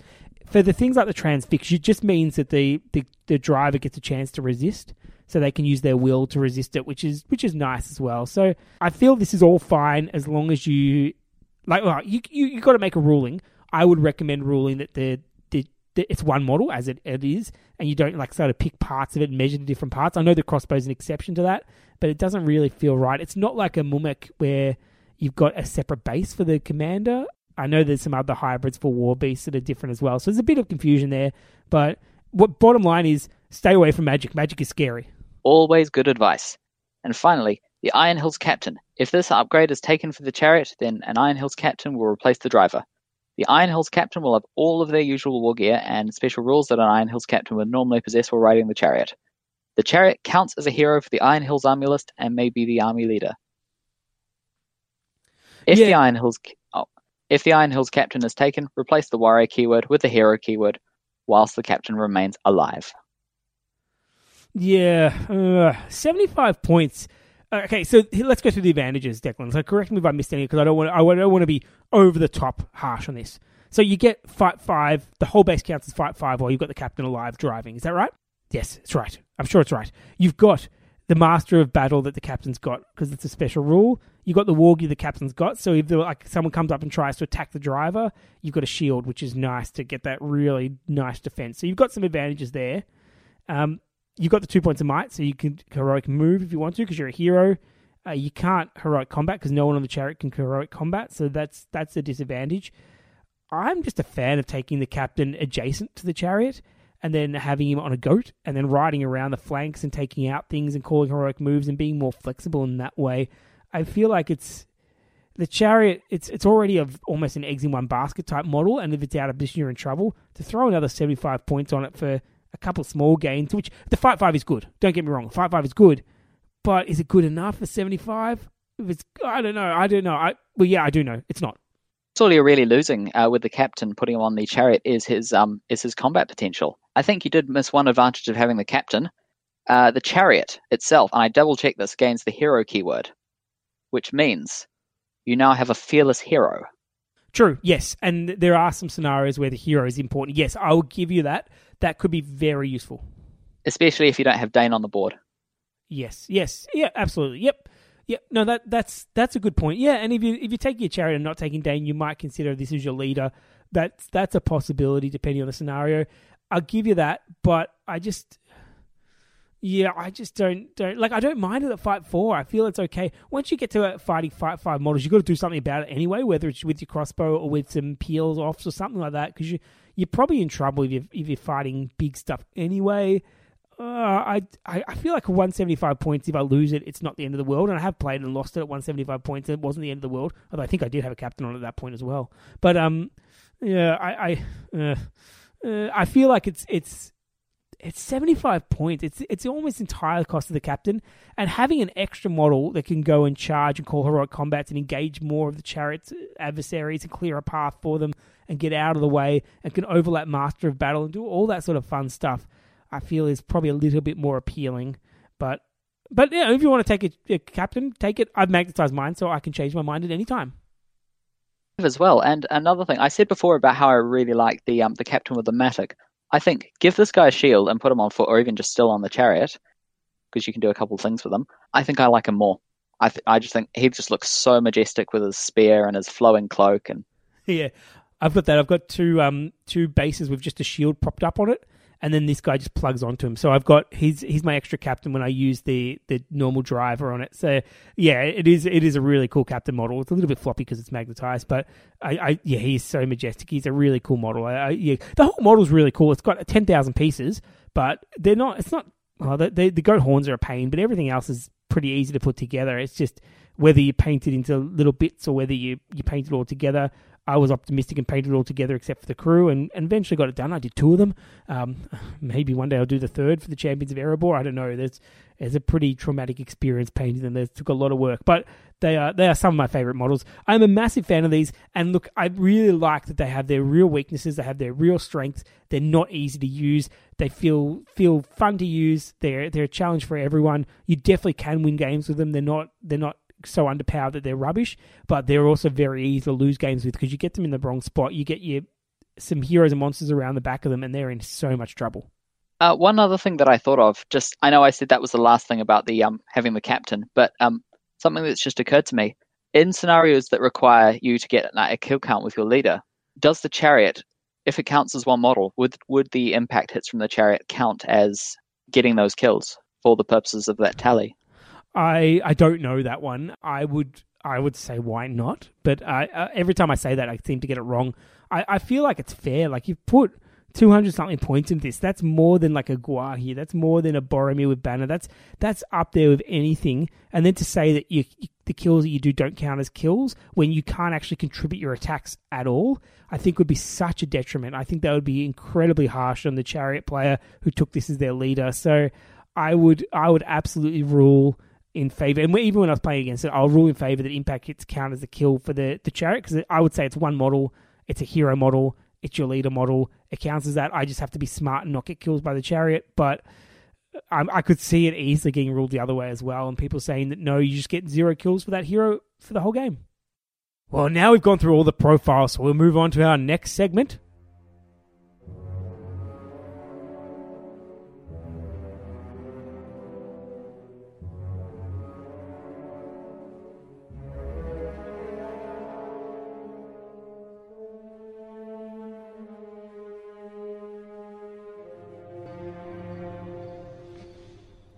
Keep it secret. Keep it secret. Keep it secret. Keep it safe with the Iron Hills. I'm going to go out on a limb here, Declan, and I'm going to say it's probably keep it safe, but there's probably no secrets in how the Iron Hills play. They're pretty straightforward. Would you agree? Yes, they're very, very straightforward to play. Almost the core of the tactics of the army is setting them up in a line so that they're too deep and each model is touching 2 other models, so that they're all getting the shield wall bonus. This can also work with the captain if he's leading a warband, so you just slot him in there, and with your banner as well to keep it safe. Always get a shield on that banner. Yes. You always take that shield on the banner, and you always put a banner in. At least one, probably. Well, no, not probably 2. You've often got like a 20 model or 25 model army, so one banner might be enough for you. But you take that banner because it's a beautiful model and it helps you out in the game so much. Several beautiful models as well. There's more than one. Yeah, there's 2. Yeah, there's that big flat one, and then there's that little one with a mountain on it as well, and they're both great. I think one comes with the Matic guy, one comes with the spear guy, so it depends how many captains you've bought, but yeah, they're definitely good, and I'm definitely going to put one on a goat as well, because a goat rider with a banner is just going to look super cool. Smaller one is the one that I've put on the goat. Yeah, I agree with that one. I feel that's because it's got a war spear as well. It can still use it as a war spear, so you wouldn't want that gigantic flag. The small one, you could see them still being able to use it as a weapon, even with the neg one. So those Iron Hill Dwarf Shield Wall is intimidating for the opponent because it's so hard to kill them. The way they kill them is to jump around your flanks and just trap you against yourself, essentially. So you've got to prevent them from doing that at all costs. And the way you do that is by having either some massive hitters like your Dane or your goats or your chariot or anything that once they come around the sides, you just whack them with your really heavy stuff. Or you use terrain to anchor yourself, or you just dance around and make them come to you in a nice defensive position by using your ballista and your crossbows and your shooting power, maybe your draft, but you got some options there, but don't let them crush your shield wall on top of itself, because when they do that, when they surround you, you're in a lot of trouble. One thing that I find as well is that you'd almost be tempted to take off the spears from the models just to save some points or get an extra model in there, but I actually find having all spears is really useful. I know you've talked about this a lot in the past, how, the benefits of having every model with a spear. Oh, yeah. And it just looks so nice as well, thematically. It's just like they've hunkered down in their pike block, they've got all the spears poking through, they're ready for the wall of orcs to hit them. Sadly, the elves don't come out of nowhere, but I'm sure that's an alliance you could do, potentially. Try to avoid that if you can. I can understand you doing one with a spear, just in case you had some spare points and you needed an 11-point model around, but I guess maybe the Matic guys take that role. I would keep the spears and shield on the models if you want to convert, and no doubt, of course you want to convert. Converting's fun. Convert some heroes onto goats. That's the fun part of converting this army. Get a captain on a goat, go to town and make him as nice as possible. I think it was the Battle Company's book that had some amazing Iron Hills conversions with some very heroic-looking dwarves. I think they look gorgeous, yeah. Yeah, so steal the ideas from there and make some really cool captains. That's where you do your conversions. Even make some of your warriors look like veterans. That's all fine. Give them some personality, but keep those spears on if you can.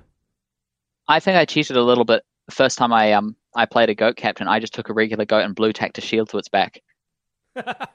You could definitely do that, yes. Yeah. That was before the captain model was out, though, so I suppose that was fair enough. I am now converting up an actual one. Yeah, I've gone pretty simple, to be honest. I green stuffed a little bit of, just a tiny bit of the plume on the helmet. I've got a cape on him, which I don't know whether I grabbed from something. Maybe it was from the Easterling pack of the Cataphracts or something. I grabbed a cape from somewhere and made it fit, trimmed it down, green stuffed it, and then threw a shield on his somewhere along his leg or something, like it was like harnessed on or something like that, and then away I've gone. So, or maybe he's holding his hand. I'm not sure, but it's pretty simple. I will do probably two of them. I think two captains. I feel like one of my packs of Goat Riders is going to be two captains and a banner. I feel like that's a good command group. I'm doing two. I'm doing one captain, one banner, and Thorin on Goat as well. But again, different list. Yeah, I'm definitely doing that. But once again, this content's just suddenly mysteriously disappeared somehow. I don't know. Maybe it survived. Just be careful. You're looking, as a dwarf player, you've got a lot less models than, well, not a lot less, but you've got less models than most people usually, unless you've gone full infantry spam and you're against an elite army. So you really have to keep your models alive. Luckily, the dwarves do it mostly through the defense, but don't get them trapped. Once you get 3 or 4 attacks onto each dwarf, then they start falling pretty quickly. So you've got to avoid that. Now, that might mean that, yes, you've got your nice shield wall with 2 ranks. If you join a line and they've stretched right out, you may have to go to 1 rank. And that's okay. It's okay to throw 1 dice against their 2 dice every time. That's fine, especially if you've got banner effects. Don't let them get you trapped. Don't let them get those multiple attacks. That's what they're going to want to do. They're going to want to throw their hero into your side. They're going to want to take you down. Don't let them do that at all costs. You've got to get some value out of Dane. You can't be too conservative with Dane. Like we talked about protecting with 3 models. Once combat starts, unleash him. If he dies, he dies. But let him die gloriously. Let him fight his way. He's got to do that. He's worth so much of your army. And the same thing as the chariot. Well, chariot's a bit different. We might talk about it in just a moment. But we need to make sure that your hitters are actually doing hits. So, yes, your goats are going to be conservative at the start. But when it's time to go in, you just go in and do some damage with them. Make sure that they're not going to get countercharged by everything next turn, and then maybe at the end game they go grab objectives. So you've got a pretty standard tactics. Your crossbowmen are good infantry as well. They're good fighters, don't forget that. Don't leave them off a hill on their own by themselves. Slowly advance. Maybe half them advance and shoot, maybe the other half do. Maybe you just stand back and you don't need to advance if it's one of those like find the banner scenarios. Just shoot with your crossbows. They're really nice models. Maddox you're probably not going to find as much use for, but they are really nice looking, so if you take them, good for you, that's fine. But it's pretty basic. The 2 things that make this list special, though, are the ballista, which in a tactics episode takes no tactics. Shoot it across on diagonal against the army, get the force field, done. Target heroes if you want. That's amazing. But the chariot does take a lot of tactics. And I've talked about tactics of chariots before in another episode, but I'm going to shamelessly repeat them. So, Declan, can you talk about your chariot tactics first? So, my chariot tactics. First of all, I don't let it go out on its own. I make sure I always keep something with it, whether it be a captain to give it extra might, or a Dane, or even just a small block of warriors just sitting next to it, just at the halfway point, so that any model that comes around to charge it will just hit this dwarf wall, and so it can keep moving forward the next turn without danger of running over any of your own guys. Yeah, the nice thing about the chariot is that you control when it stops. It's not a war beast where it just goes until it runs into one of your own models and then you tell it to stop. So you can go at the same pace as the dwarves, which is really, really handy. There's times when I don't move it at all. I'll just say, right, I'm going to force them into my little bottleneck and then I'm going to run over like I've made this little pathway. It does make a really... Oh, sorry, go on. No, you say that now. I talk too much. Go. That's all good. It's weird because your voice is quite hypnotic after listening to Green Dragon for so long. It's like, oh, I'm listening to an episode. So the chariot, one thing it also does, it makes quite a nice anchoring point for an army. So you can just set your line of dwarves on the end of it, maybe anchor with some terrain on the other end, and provided you're sort of protecting and not letting it get surrounded, and then you're moving it and using it to pivot, it can work quite nicely in that way as well. I like the classic infantry block on one side, goats on the other side. So you basically use the chariot to block the goats off from stray shots. You move your infantry forward, you tempt the enemy forward, like towards you, and then when they get close, your dwarves suddenly back off. They go, oh, I don't want to be here. They back away a little bit, and then the chariot pivots 45 and goes, ha-ha, time to unleash the chariot. And it goes flying forward, and then it flies forward as far as it can, kills as many things as it can, and then afterwards, the goats rip around the side and just try to chase it down and engage everything that hasn't died from it, like that's flipped off to the side. So you've got a wall of dwarves blocking one side entirely. You've got your chariot that's pushed forward probably about 4 or 5 inches because you're not going to kill everything with it. And then the goats and Dane come around the side and just hammer everything. And that they survive pretty well. They're not easy to kill on that countercharge. So that's a fun way of playing the chariot. It takes a lot of patience for that way. The other way, of course, is to run it forward, but then you want to run things forward with it. So the dwarves are running as fast as they can towards the chariot, blocking off space. The goats are keeping up on one side or the other side or both sides. You've got your captains nearby. And the way you go that way as well, if you want to go the full destructive mode. If you've got 2 chariots, then you can do the full snowplow maneuver where the 2 go side by side and take out as much as they can. That's good fun. Oh, that sounds really cool. So with the chariots, though, just be very careful. What the enemy wants to do against the chariots, if they don't have magic, magic's gold against chariots, but what they want to do is to force you to kill as little on the charge, and then they run around your flanks and try and engage the back. Now, there's a few ways they can do this. One of the anti-chariot formations that I use quite a bit is setting up some sort of bait. So just a lowly guy that's there to protect my tank. So in Gundabad, I just throw a Gundabad Orc. I position it so that it's just inside my charge range. So if I move it so my Orc is within 6 inches of the chariot, like just on. So next turn, if I want, that Orc can run in and engage the chariot and just waste a turn for it. Because it can't call heroic combat, it can't barge or anything like that. So that's a good move. What it means is the chariot has to use up 3/4 of its movement just to hit the 1 Orc. So that's good as well. So I keep it, that distance is really handy. Then I have like my tank model directly behind that one. So directly behind, as close as possible, like touching the base of it. For me, it's like a Gundabad or captain. But in reality, you want something that's defense 7 with multiple wounds if possible. If not, you have multiple defense 7 guys and hope that it tanks on one of them. So defense 7 is really good. If you don't have that, you find some defense 5. Defense 5 multi-wounds if you have that. Almost everyone's got that with captains. It's oftentimes your captains that do this. So that infantry captain with shield is gold against the chariots because it's quite hard for the strength 6 to get through that reliably, to get the 3 wounds that it needs. So you set up that tank, then the chariot eventually stalls. It does heaps of wounds to your captain. Oh, well, that's fine. And then you either countercharge that turn or you wait till next turn, call your heroic move and countercharge, hope to get the roll off and sort it out. You hope that your captain's alive. If it can tank 2 turns, amazing as well. So that's a formation I often use against it, and that's kind of frustrating for the chariots because they've got to find ways to get through that. One way is to soften up that target. So if you identify the tank, throw every crossbow that you have into the tank, even if it's defense 7. Just say, right, everyone's going to try it, and all we're going to try and do is chip a wound or a fate point off. Because once a wound or a fate point's gone, then maybe the chariot charge gets through. One of the games I talked about before was against an Angmar army, and I identified the shade as the tank. So all my crossbows just went at the shade. Just get that shade, get a wound on the shade, see what I can do. And I did. And then I was lucky enough with the chariot eventually to be able to rev it up and fly through and knock out the shade, get those 2 5s that I needed or whatever it was to get the wounds remaining. So the tank strategy works really well against the chariot. As a dwarf player, you need to be able to identify that. You need to be able to see that they've set up a tank, that they've got something that the chariot's not going to go through, and either decide, well, I'm just going to hold back then. I'm going to wait. Or I'm going to go everything at the tank, and I'm going to try and kill that tank. Or maybe I don't even use the chariot. Maybe it's a Dane and friends go heroic combat against the model in front, and then go all out on the tank and just take it off. suppose one thing with the tank is that you can always threaten it with the crossbow as well. Oh, you should be, yes. And I can often shrug off a crossbow if it's got that magic defense 7. So sometimes they'll employ 2 tanks as well, which is doubly as scary for the chariot player. But yeah, you absolutely need to find a way to deal with that tank because you're probably not going to go through it with one charge. Another thing you can do with the chariot is just move it to where the tank isn't, and maybe that can sort of draw the tank to a different part of the battlefield than maybe your opponent wanted it to be. So there's some little mind games in there that you could do.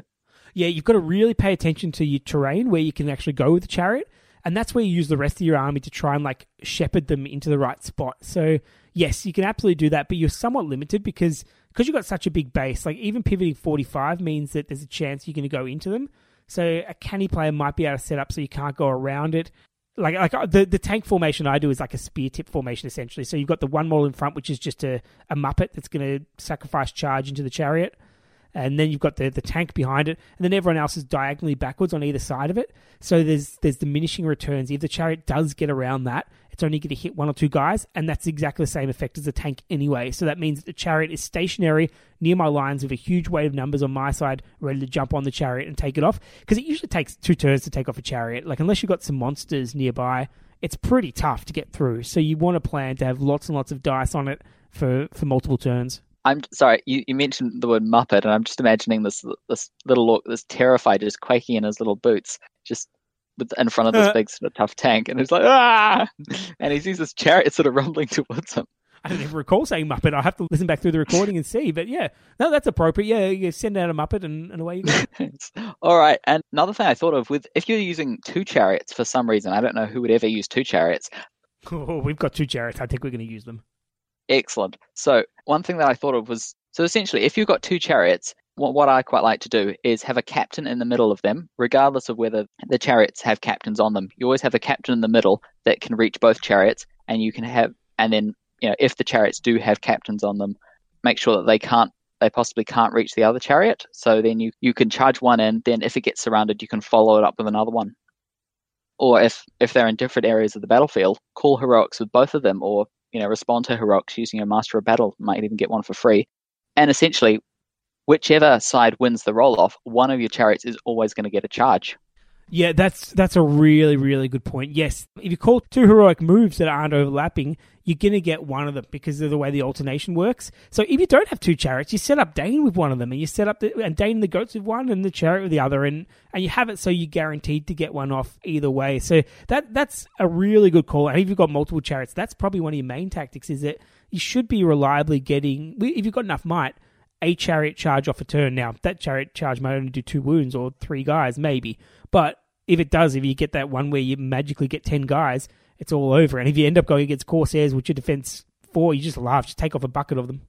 The only downside to that tactic is that, if you both call heroics, you will have always wasted a heroic as well. But given that you get a charge off guaranteed, the benefits outweigh the costs. Getting a charge with a chariot is never a wasted heroic. Okay, is there any other tactics you have, Declan?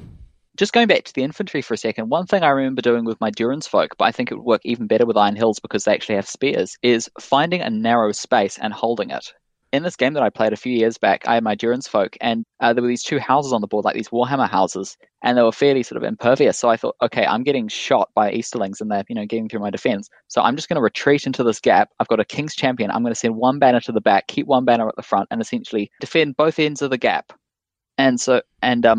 Ultimately, your opponent can't get their whole force into one side, so they'll maybe split off and go around the other side, so you can go sort of crazy with heroic combats and things to really sort of chew up one side. And essentially, you just play a sort of a defensive game with an offensive component for the whole time, and as you're hunkered down. That works really well because you get that concentration of attacks, and you often don't have a huge amount of models, so that means your models are really good. So that's definitely a really, really good option. And that's almost the ideal. If you can get to that point where you're fighting in a series of bottlenecks rather than on an open battlefield, that really does help. Like, they can fight on an open battlefield, but they do love a good bottleneck. And yeah, if you end up essentially in sort of almost a castle-type formation that you're talking about, that's so handy because then you can really get those overlapping banners and Master of Battle effects. You can get lots of heroic combats going and counter that. You can keep value out of your moves and just really put pressure on one side. Well, it's really hard to move 4 Iron Hills Dwarves with Spear and Shield. They're in a gap. It's tough. suppose the only real downside to that is if you've got cavalry, they're not going to be doing much for that unless they're sort of outside the little castle and they're running off and grabbing objectives and things, which is, I suppose, the ideal. You're almost just waiting for them as a second wave, so if anything gets past your wall, they get hit by the cavalry, and then if you break through on one side, then the cavalry just go nuts, they run out and wipe out everything else. So it's not terrible, but you're right, you need to be a bit patient about it, so you almost expect to, once the layers start peeling off either way, then you unleash the cavalry. In my experience with dwarves holding a gap, the layers don't really peel. Oh, there's ways. You've got specialist peelers, but yes, you're right. That's the ultimate dwarf tactic, isn't it? If you're holding a gap, that's exactly where you want to be. You want to camp on it. You want to have your objectives behind your back, the enemy in front of you, and put your big shields in the way and see how you go. Now, I just want to very quickly, before we finish up this segment, Declan, I want to just go through the people who are playing against Iron Hills, and they may feel a bit disheartened because they might have no shooting whatsoever. If they have shooting, it might be doing nothing at all. Your maneuver is how you beat the Iron Hills dwarves because, yes, they have goats and chariots that can move 8 inches. Yes, Dane can move 8 inches, but 8 inches is less than your cavalry. And 5 inches is less than your infantry, probably, unless you're hobbits. So make sure you're moving as much as possible. You want to create the dwarf line as thin as possible. You want to make sure it's spread out as much as possible, and then you go in with force at a couple areas of the line and try to break through and peel it around on itself and surround areas of it. That's the best way to crack a dwarf force. It stops their shield wall because they can't have all those shields in the back. It stops their placement. It means that the heroes might be just out of range and yours might be in range, and maybe you can boost that with some heroic combats. But be patient and move around. Don't get too scared by losing a few models by shooting. Don't get disheartened if you can't shoot down some of their models. You probably won't. Like, when you go up against Iron Hills Dwarf Army, it's normal to not kill anything in shooting. Just to accept that. That's what happens even without the blister. If it's got the blister, then you don't have a hope. So watch out for that. Play the maneuver game. You must maneuver against dwarves, and then you want the dwarf player saying, I can't do anything, you just run away from me. That's the perfect strategy against the dwarves. I suppose if you've got a chariot, it'll be less them moving away, more them running away from your terrifying chariot. Or running to the side, like you run in different ways. So running is not always forwards or backs. Running is sometimes to the side, and then the chariot doesn't like that. It doesn't like to keep turning. So if you can essentially make it run around and chase you, you might be able to split your force such that it's not doing the same damage, and then you can eventually do your tank strategies and try to take it out. So yeah, you want to still play the maneuver game. If the chariot runs out really fast ahead, it's probably going to help you most of the time because it's going to be out of position and maybe the infantry can't keep up. So you might give you a turn to just go at it unsupported. So don't be disheartened if the chariot does go flying at you as well, because you still can maneuver. It's probably not going to hit your first turn unless it's one of those weird deployments. If it is, definitely set up your tank formation from turn 1. Okay, well, that is keep it secret and keep it safe. So now we move on to everyone, and when I say everyone, I mean me, but everyone's favorite segment, Scenario Spotlight.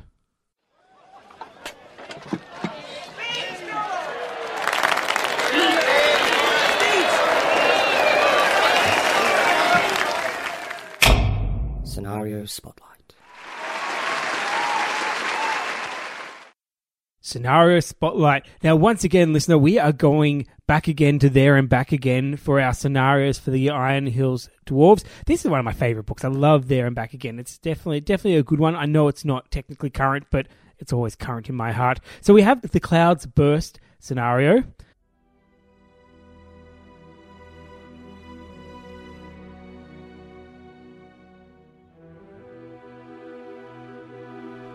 The clouds burst. As Dane and Thranduil continue to lead their forces in a fruitless fight against each other, Azog has positioned himself at his mighty signal tower atop the heights of Raven Hill. Without warning, giant wereworms burst forth from the ground, an explosion of rocks and dirt announcing the arrival of the new foe to the battlefield. Horrified, the warring dwarves and elves immediately cease fighting and turn in disbelief to witness these foul creatures. Upon Azog's command, the great horn of Gorgoroth is sounded, signalling his legion of orcs and other fearsome monsters to march forth from the wereworms' burrow holes and charge towards the armies of dwarves and elves. Appalled but undaunted, Dane Ironfoot immediately recalls his warriors from their fight with the elves of Mirkwood and leads them forward to face this new threat head-on, leaving the army of elves behind them. The dwarves of the Iron Hills forming a mighty shield wall in an attempt to slow down this new foe. As the massed hordes of Azog's armies bear down upon their hopelessly outnumbered dwarven enemies, it becomes apparent to Thranduil that if the elves do not join the fight against this new threat, all will perish, elves, dwarves, and men alike. Can Thranduil and his glittering host reach Dane Ironfoot in time, or will the dwarves meet their end at the hands of Azog's legions? So the Clouds Burst scenario has a layout on a 4x4 board. It's pretty much just a rocky area. So you've got, like most of the 5 armies, just got areas with little bits of rocks. Very easy terrain to make.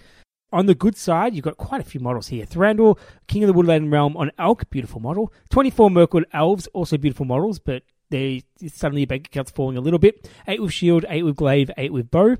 And then Dane Ironfoot and 24 Iron Hills Dwarf. So a simple Iron Hills Dwarf list. Not a legal one in normal games, but this is no normal game. Then in evil models, you've got 3 Gundabad Orc Captains, 3 Gundabad Trolls, amazing, and 36 Gundabad Orc Warriors, 18 with Shield and 18 with Spear. So this is big on the models. You're looking at like 50 models on the side, on the good side, and slightly less on the evil side, but 3 massive Trolls. Doesn't specify which weapon, but put a mix in, it doesn't really matter. It's all fun. And you have some special rules, but pretty simple objectives. So we'll go to the objectives.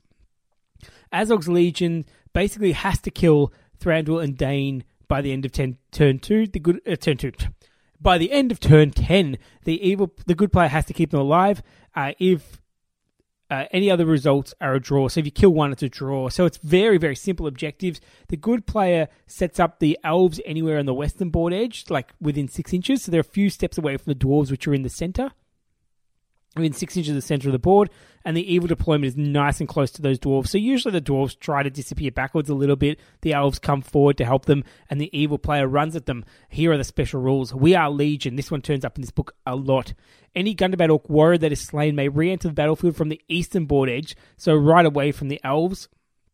In the next move phase, via the reinforcements rule, the evil side cannot be broken for the scenario. Okay, in the new rules, we don't care about breaking for the scenario, but you do lose some guys, so you want to be able to throw them back in. So you don't care if your Gundabad Orcs die, you just throw them in. So for the first half of the game, you definitely reinforcements will come back and be able to fight.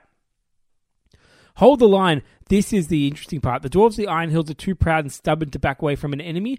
The dwarf models may not move towards the western board edge during the good player's move phase. So you can back away during the combat phase, but what you've got to do, you've got that little 6-inch deployment. You want to set up the line backwards. You can't disappear back from that. So you want to basically set up on the center if possible, set up a nice formation and expect not to go backwards. That can be a problem. So your elves have to push forward to help out. So that's kind of cool. And your final special rule is a stubborn rivalry. Although the temporary allies, dwarves and elves, still do not trust each other yet. So maybe they should be red allies instead of green. Let alone be willing to take orders from the commanders of the rivals' armies. Only dwarves may benefit from Dane's heroic actions and standfasts, while elves may benefit from any heroic actions and standfasts called by Thranduil. So they're 2 separate models. You don't have a lot of might. You've only got 3 on each of them, but they're really tough heroes. Those trolls are really, really scary, though. You'd want to avoid them if possible. Oftentimes, the game turns into a bit of a dance for Dane and Thranduil, letting their warriors sacrifice themselves. The dwarves sometimes get caught out of position, but it's a good, fun game. Declan, what are your experiences with this one? A good, fun game, Jeremy. It is, and it is very much a sort of a dance for Thranduil and Dane, because they are, of course, the objectives for the good side, keeping them alive. One thing I've found that can actually be a real advantage for the dwarf player is dismounting Dane, or, as I was foolish enough to do, dismounting him by hurling through the line using a troll. So I knocked him off his pig. I thought, oh great, I'm going to run around with my other guy that's marched forward, and I'm going to grab him, and it's going to be great. But turns out, no. Yeah, you got to be careful with his he has to charge, so that can get him caught out sometimes. What I noticed in this one, the tactic, the dwarves are often set up in these little staggered diagonal lines, so they're trying to push forward along these diagonals because they can't go backwards, and Dane's dancing around in that way. So it's just the warriors, isn't it? They can't go backwards. Dane can go backwards, can't he? Let's have a look. No, dwarf model. So the Dane is a dwarf model. He can't go backwards. Well, that's interesting, isn't it? So they play this almost breakthrough game, don't they? So they've got to run forwards if possible. So what I've done when I've played this one is let them go hard at one flank on the diagonal, slowly creeping forward, and the elves go and join them, and basically they try to push forward right almost to the evil deployment zone at times, and then they can dance around. So that way Dane doesn't have to go forward all the way. It's an interesting challenge, the no back away. You end up moving sideways a lot. One of the things that just occurred to me, you could potentially, I was thinking about castling earlier on, you could potentially run them to a corner of the board in the evil deployment phase and essentially just pop Dane behind a wall of them or in the center of a wall or something and make this little defensive bubble. Oh, absolutely, but you do have the stuff to crack a bubble with 3 trolls that can barge, and that, and all the Gundabats coming back. You can do that, but that's one of the aims, and that's if you can get that, if you can get defensive bubble, you're going a fair way towards winning. What are your main tactics for taking down these trolls in the scenario, Jeremy? The heroes going hard into one is usually my main tactic. So they'll go into it. One of them will strike, maybe 2 of them will strike if I'm really not confident. You go hard, really kill them with one hero if you can. So probably the closest troll. And then, if possible, avoid. I feel like you've only got 6 points of might, and you need to spend some might to take down those trolls. They're really, really tough. You've got to throw lots of attacks into them. So that's my main way, is go really hard at one of them, and then hope that I can then just throw dwarves into the other at bad spots, or elves in bad spots, and then let them just waste time. They're only around for 10 turns. 3 for 10 turns is tough. 2 for 10 turns is not as scary. One of the reasons I like this scenario, even though it's got really simple participants, it's got a little bit of a quirk with the dwarves not going backwards, so they can go forwards or to the side. But it's also got lots of choices. And so where you place your heroes, when you attack with your heroes, how much you commit them is a good choice. So I like the games with lots of choices. 10 turns, sometimes it feels like nothing's happening for the first 7 or 8 turns, and then everything just happens in the last few turns. So that often happens in this one. The clouds definitely burst open. Any final thoughts on this one, Declan, before we move on? Well, sometimes I find in scenarios with a turn limit that, sometimes it's off, or sometimes they've just made it 10 turns because it's a nice round number. I find that in this one, 10 turns, it does come right down to the wire. Love it. Yeah, I agree with that one, actually. You feel stressed at that point. As long as both sides are stressed at that 10-turn mark, it's fine. So, yeah, I agree with that. And if you're really good, if you're like really cocky Gundabad player or dwarf player or elf player, you can always just kick up the turns or kick them down or something like that. Go for 9 turns or go for 11 turns and see how you go to change the difficulty. You don't want to change it too much. I think 10 turns is really good. It's also fun to play with 3 players. We've played it with 3 players where one person takes on the elf, one person takes on the dwarf, and they spend the whole game arguing over where the model should be. And then the Gundabad player just gets to do evil laughs the whole time and push trolls forward. The best bit when you play it with 3 players, as I've done in the past as well, is when you don't let them talk tactics with each other. You just both good players. They just have to operate independently. Yeah, I like that. Yeah, and you find that if they've got some strategies, then the dwarf player moves first and the elf goes and helps them out sometimes, but it can be frustrating for the dwarf player to put an obvious opening. It's like, okay, this is clearly where I need an elf, and the elves go, nah, just leave that gap there. So that's our first scenario. Once again, we're going for 3, so our second scenario will be the Chariot's Charge.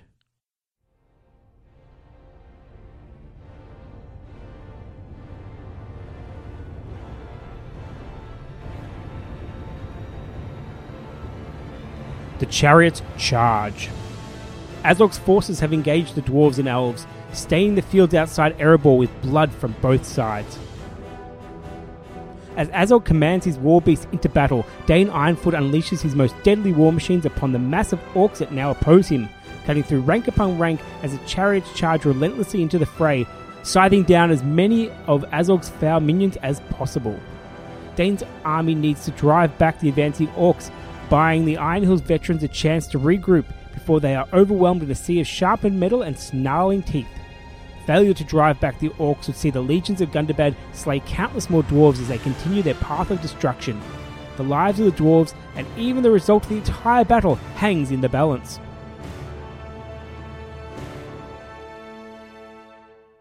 Okay, so the Chariot's Charge. The layout, again, is just a 4x4 board outside the gates of Erebor, just some rocks and some bushes. I've got a board that I'm building which has of course a river running down one side, an ice river, which doesn't really come into play, but it does shrink the board a bit, I suppose. And a hill sort of towards the back, and sort of definitely some bigger rocks dotted around the place. So there's a little bit of terrain on there. The starting positions: the good player sets up the dwarves anywhere within 12 inches of the western board edge. The evil player sets up their army anywhere within 12 of the eastern board edge. Objectives: the dwarves are aiming to thin their enemies' ranks enough to drive back the seamlessly endless tide of orcs. The good player wins if they can kill 30 models before they are broken. The evil side is trying to press its overwhelming advantage in the numbers upon Dane's force. The evil player wins if the good player is broken before they can kill 30 enemy models. If the good player's kill tally is exactly 30 models by the time that they become broken, then the game is a draw. Now, I just wanted to say about becoming broken, that happens at the start of the turn, doesn't it? Oh, this thing again. Yeah, I think we read a lot into this one, but yeah, you test for break at the start of a turn, so you maybe have hit the requirements at the end of the last turn, and then at the start of the turn, you check if you're broken. So yeah, that's interesting. So maybe this game went for one turn a lot. I just house rule it. I just say, well, once the end of the turn that 11 dwarves are dead, it's game over, just to keep it simple. But yes, you could potentially play another turn. Cool. Special rules, we've got the We Are Legion again, so just the models keep recycling round from their board edge. Participants, good models. Iron Hills Captain, 12 Iron Hills Dwarves with Spear, Shield, and 2 Iron Hills Chariots. Evil models, 3 Gundabad Orc Captains, 1 Gundabad Troll, and 36 Gundabad Orcs. 18 with Shield and 18 with Spear. So first thing I noticed about this one is that you don't have Dane, so no Fearless for any of your Dwarf Warriors. So that really does affect when you're charging the Gundabad Troll, because that's really the scary piece in this one, that he can take down chariots by himself. I've always, not always, I like to give him the club in this scenario, because I feel like it encourages him not to do the Ren. The Ren's the good standard option, but it's kind of the damage potential of the club is so good. There's one time where we did 9 wounds in one hit on a chariot with the club, and it's just very, very satisfying. I know you only need to do 5, but 9 was fantastic. I played this scenario over and over again when it was first released, and since then. The problem with the first release was that the captains could strike, so the Gundabad Orcs just easily dealt with the chariots. Easily. Now, in the new rules, they still easily dealt with the chariots, because the Gundabads have 6 points of might to potentially the 2 might on the good side. So I decided to make another house rule eventually, and I feel like this is about right. It is possible to win in the participants listed exactly as is, but I prefer it. It's a much more fun game from my point of view if you give both the Iron Hills Chariots captains, because then you have at least the ability to match the might, if not get more with your Master of Battle. It means your chariots don't have to go in one clump, because you don't have any real choice in deployment if you've only got one captain. Both chariots go with that captain. But now that you've got might on everything, you can go for a flanking chariot if you want with a couple dwarves, or you basically you be a lot more aggressive, a lot more maneuver with the chariots.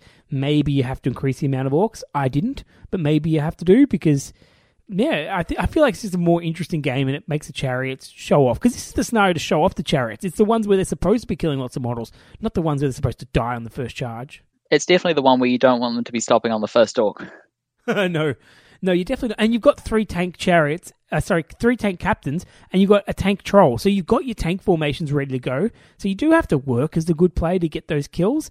The nice thing is the We Are Legion is actually a bit of a disadvantage for the evil side at times, because those evil models often turn up where the chariots can take some pot shots at them with the crossbows, or then if one of them breaks through, it gives them a whole bunch to run over. So you got to be careful with the placement of the orcs that come back, because they can end up adding to the kill count.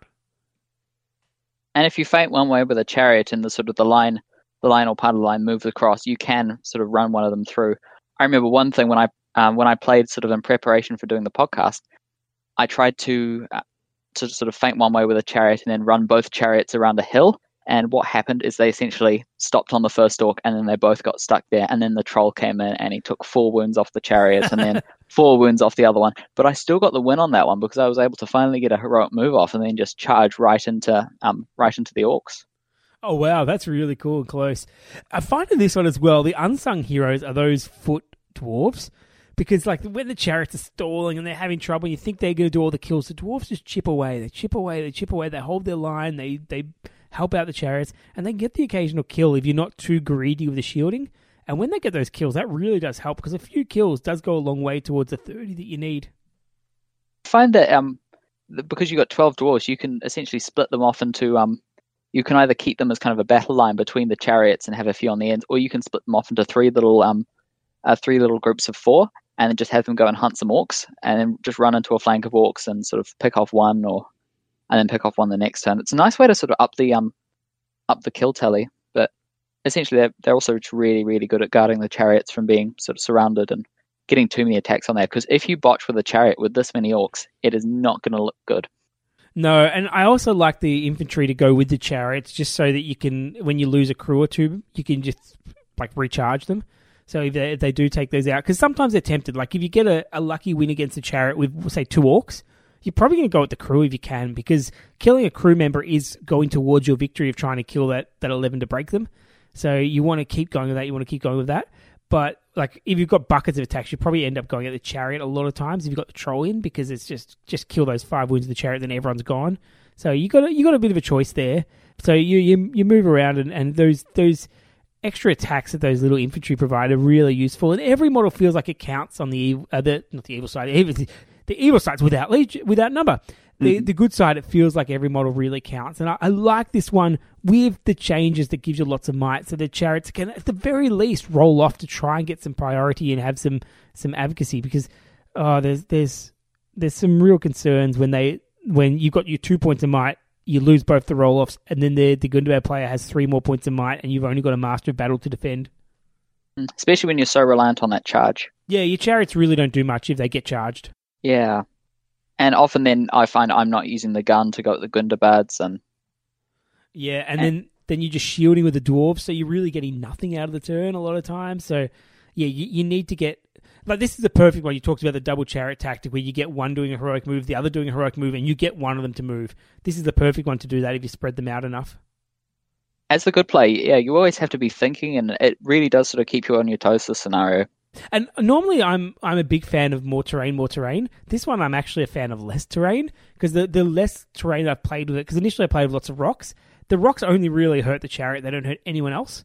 So I tend to go for either really small rocks that the goats can just run over, or just not a lot of terrain. Like, you put some in, but you don't want it to be too heavy, because the chariots, you want them to have the freedom to go and almost like they do on the ice, like go and do the break moves and burn out and all that sort of fun stuff, and change directions and keep going without having all that sort of real hindrance to going dodging around obstacles. When I was putting my board together, first thing I did was get a chariot base, and I just had it with me while I was working. And essentially, whenever I put down that hill, I'd have it so that I could move the chariot base all the way around the side of the hill next to the river, so that it wouldn't just start to go in there and get caught or anything. So it actually, the whole board would actually work for the chariot to play on. It would still be a fun game, and it had the right sort of turning angle and everything. Yeah, I think that's a really smart move. I think we do that when we're laying out boards as well. Kylie goes around with a Mummak base and just checks everything if she knows there's a Mummak in the terrain or in the tournament or the event. So she'll find out whatever the biggest model in the event is, and then take that base and just walk around all the tables and check that it fits everywhere. So that's a good way of doing it. And when you're making your own board and you've got a permanent setup, it's an excellent way of doing it. So I've gone from disliking that scenario and really hating the fact that I dislike it to now I enjoy it. I don't know if it's perfectly tweaked at the moment yet. I've got to play it a few more times to see, and I know that everyone plays it differently, but giving that extra might does really, really make the chariots fun to play. And we're going for another chariots. We're going all in on the chariots this scenario. So our next one is going to be, and our third and final scenario is going to be Unleash the War Beasts.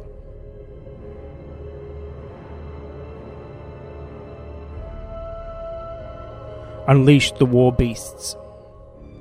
Witnessing the devastation the Iron Hills dwarves have wrought upon his ranks of orcs, Azog signals his war beasts to see the destruction of the deadly dwarven war machines. At their master's command, the ogres of Gundabad set off at a shambling run, charging towards the advancing Iron Hills chariots with naught but venom in their eyes and a lust for blood. Whipped into frenzy and shouldering their weight through their own ranks, the ogres carelessly trample many of their own allies underfoot in order to fulfill the Pale Orc's command.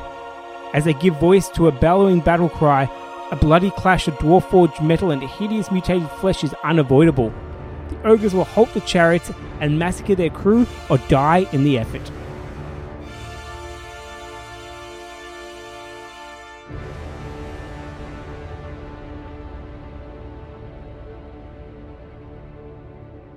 So once again, we have a 4x4 board, which looks pretty similar to the others. So this is good. You're using the same board, essentially.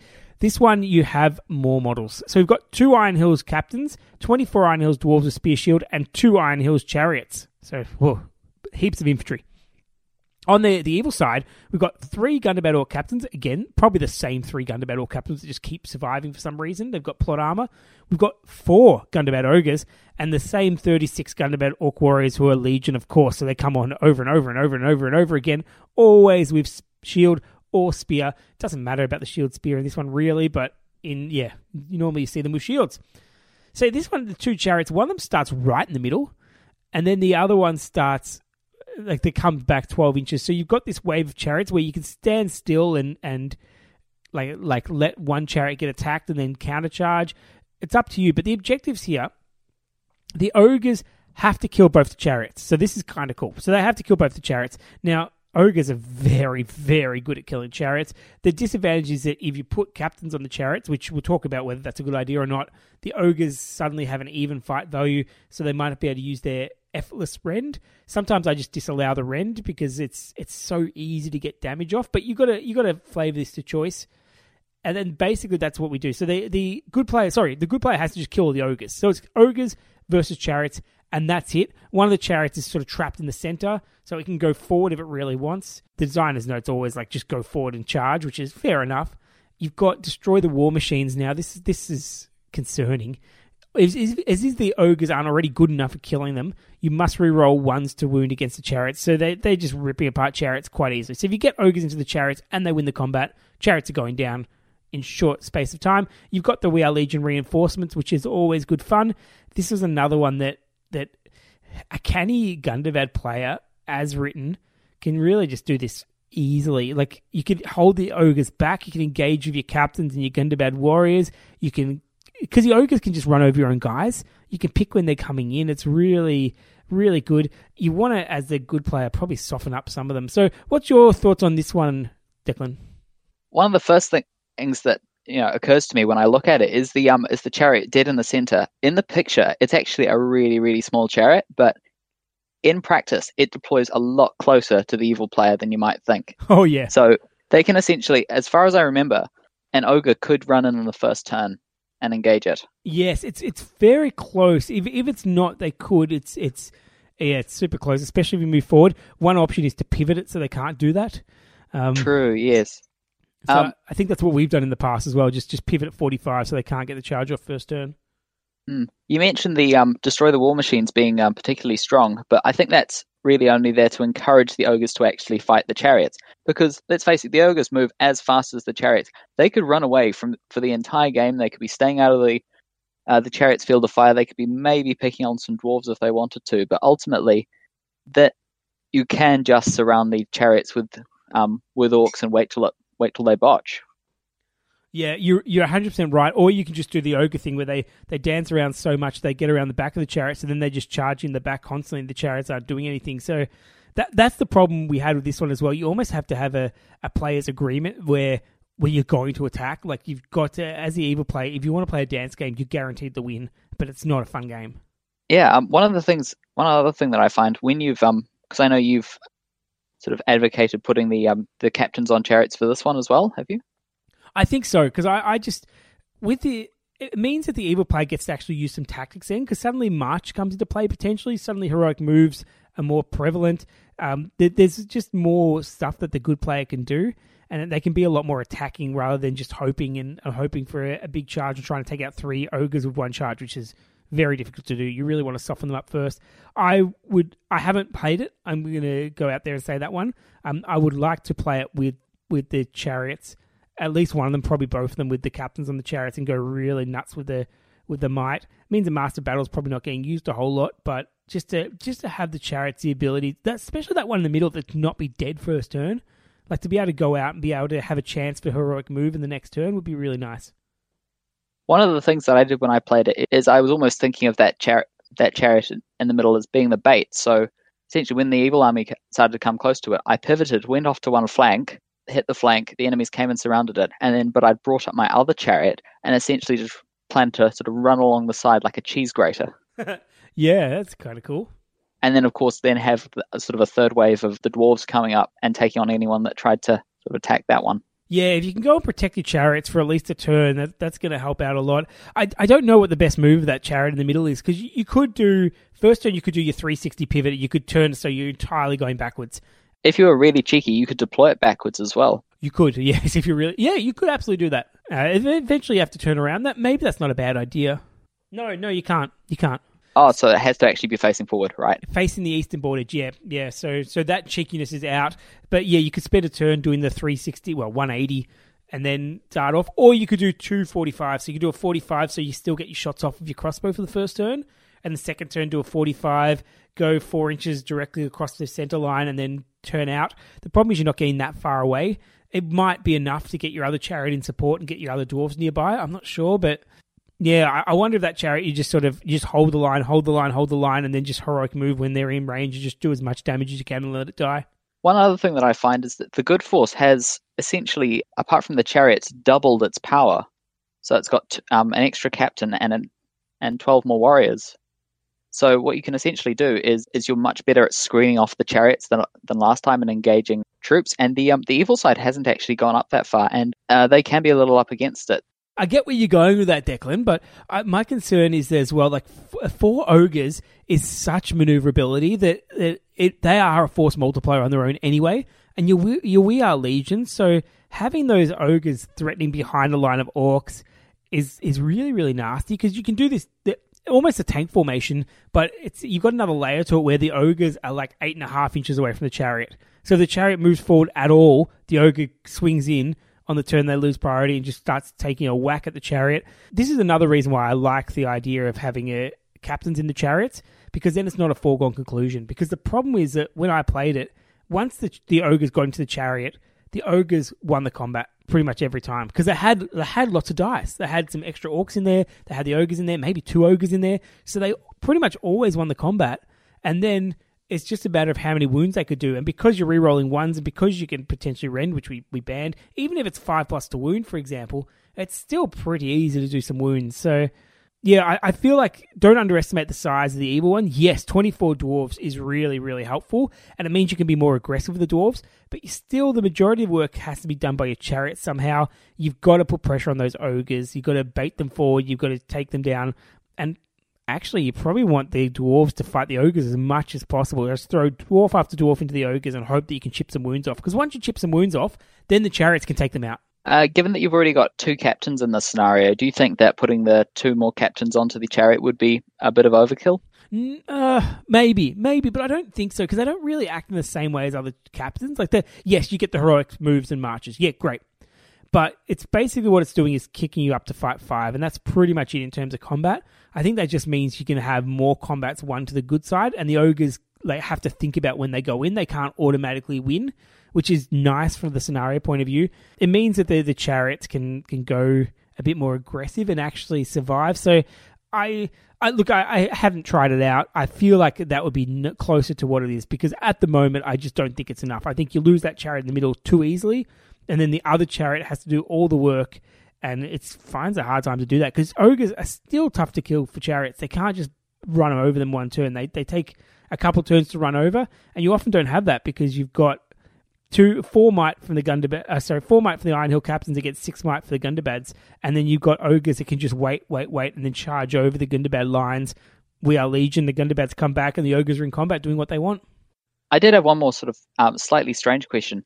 With all these 3 scenarios, if you were to, say, play them on hard mode, I'm just looking at the picture on the page, and it's got the signal tower. Would you consider maybe adding the effects of the signal tower to the entire battlefield? Well, you're evil. I would. Oh, that would be incredibly scary. Still, in the first one, you bring up an interesting point. I wouldn't be against that if you put banners on the good side, which I wouldn't be against, because banners are really cool, and I don't know why they don't put them in the scenarios very often. They seem to be missing from so many scenarios.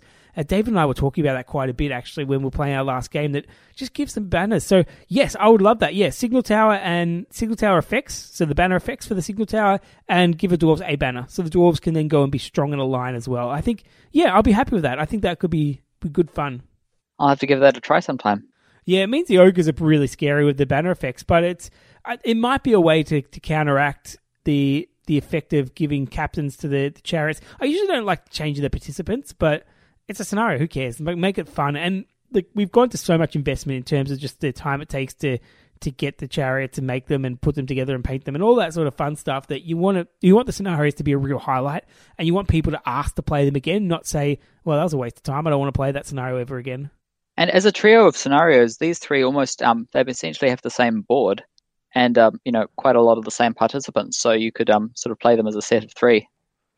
Yeah, you play a bit of an adventure, have a long afternoon session and just go through all of them. Yeah, that'll be fun. So that's our scenario spotlight for the Iron Hills, which leaves us with one final segment. Mustering an army. My lord!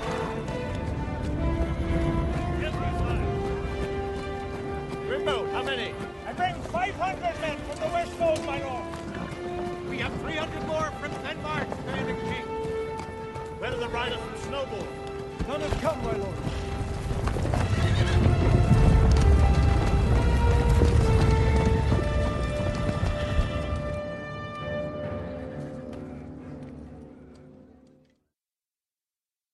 Mustering an Army Iron Hills. So this is a segment where we try to make a few lists, which ends up sometimes turning into a lot of lists. We'll see how we go with Iron Hills. They're a pretty basic list. There's not a huge amount of options, so I can't imagine us doing thousands of lists. Declan, can you start with your first list? I certainly can, Jeremy. You said basic, you've got basic. So this first list, it is really just kind of based on that initial release of the Iron Hills as very much a moving infantry army with a big ballista and a meaty dwarven warlord. So at 750 points, we've got leading the army Dane Ironfoot, Lord of the Iron Hills with Warboar, and he is leading 11 Iron Hills dwarves with shield and spear, 1 Iron Hills dwarf with shield, spear, and a banner. Got the full kit on there. And 6 Iron Hills dwarves with crossbow. In Warband 2, we've got an Iron Hills captain with war spear, 8 Iron Hills dwarves with shield and spear, and 4 Iron Hills dwarves with crossbow. And finally, we have the Iron Hills siege veteran leading an Iron Hills ballista. Okay, so you got your ballista in there, which is fine. You got a lot of crossbows and a ballista, so you got a really heavy shooting army. I take you paid the 125 points for the ballista. You didn't sneak it in at 90, which would be good. So that's a nasty amount of infantry. That's a nasty amount of shooting. 36 models in a Iron Hills army at 750 is spam. Like that's a huge amount of models. So yeah, look, it's a good solid one. It looks its job. I think it's pretty straightforward. I think it's one that a lot of beginners will probably consider because it does what you want it to do. It hits really hard in the shoot phase, and then you just break upon its walls. You hit it, and then Dane does a countercharge and takes out whatever he feels like. So let's move on to my next one, which I've jumped up 50 points. So this one is at 798, or just for an 800-point tournament, or that's the point level you're playing at. It has 36 models in here. First warband, Dane Ironfoot, Lord of the Iron Hills, once again, leading 8 Iron Hills dwarves with shield and spear, 1 with shield, spear, and banner, 4 with crossbow. Then we have 2 identical warbands. Iron Hills captain with war spear, 5 Iron Hills dwarf with shield and spear, and 3 Iron Hills dwarf with crossbow. So we've got, and then of course an identical warband. Finally, Iron Hills siege veteran with an Iron Hills ballista. So the difference is you've ended up with an extra captain, is that right? You've got the same amount of models, so is it just... How does that work? What am I missing? What have you removed from the initial one? Some of the crossbows? No, the same amount of crossbows. Some of the... maybe I dropped a dwarf for it. I don't know how that works. You've still got the banner in there, but yeah, it looks pretty solid to me. I hope all the points are right on that one, but that's a good 800 points. I hope so too. I used the Lonely Knight spreadsheet, and that's what it came up with. So I hope there isn't a fault in there or anything. But yeah, it's more that I wrote this one first and then dropped it down to the 750 when I realized I could pack more warriors. And I think it's just the is it the fact that you're losing the captain? No, because the captain's 80 points. So I feel like there's some points there that aren't quite right. Let me just... Which version of the Lonely Knight spreadsheet are you using? 1.42. 1.42? That's a long time ago. Oh, is it? Oh. Yeah, maybe you're wrong. Oh, wait, 1.42. No, we're up 1.45, so that's... Oh, no, 1.48. So that's not that far off. No, and I double-checked, and the ballista is 145 in that one. 125, yeah. Okay. Oh, yes. Well, look, we've talked enough about whether it's right or wrong or not. It's a good format for it. You can probably put that at most different levels, can't you? Because I think you can keep going up with that sort of tactic, isn't it? More infantry, more captains, more ballista. You've got a functional army. Definitely. Oh, I know what it is. Okay, he no longer has the boar. That was it. That makes sense. Oh, ooh. No pig. No pig. No, perfect. So you are right. Drop me a pig, really. Ugh. Okay. Oh. No. One thing I forgot to mention during the tactics section and during talking about Dane is that I think that in the right circumstances, he can be almost just as good on foot if you've got a spear behind him, if he's in a line. And because often I've found that when he's trying to fight monsters and things, he can't do a lot while he's on his pig. I mean, he can certainly dish out the damage, but he's very limited by, being a model that's essentially designed to charge infantry lines. So if you actually dismount him or get him dismounted somehow and then put a spear behind him and put him in a rank, he can just be really powerful. It's like sort of refining it all to a point. Yeah, no, I was going to laugh off that suggestion to start with, as I sometimes do, but that makes a lot of sense. If you're playing like really defensive and you want him to have that small base and you want to have a spear behind him at all times, you can easily trap him to stop him going crazy in that one. Then he's not going to get too far out of the way.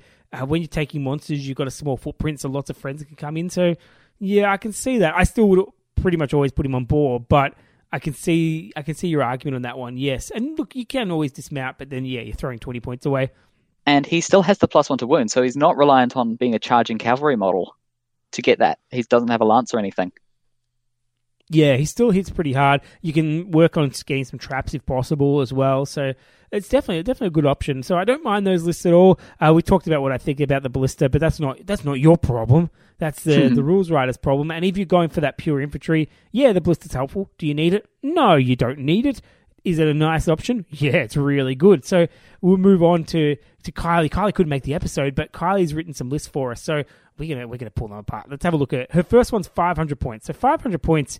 Pretty low level for Iron Hills. So she's gone for the first warband with Murin and Dra, with 5 Iron Hills dwarves with shield and spear, and 6 Iron Hill dwarves with crossbow. So that's pumping out 8 shots in the warband. It's got 6 points of might in the warband. It's got, if it wants to, a little defense 8 wall at the front, or at least defense 7 covering you.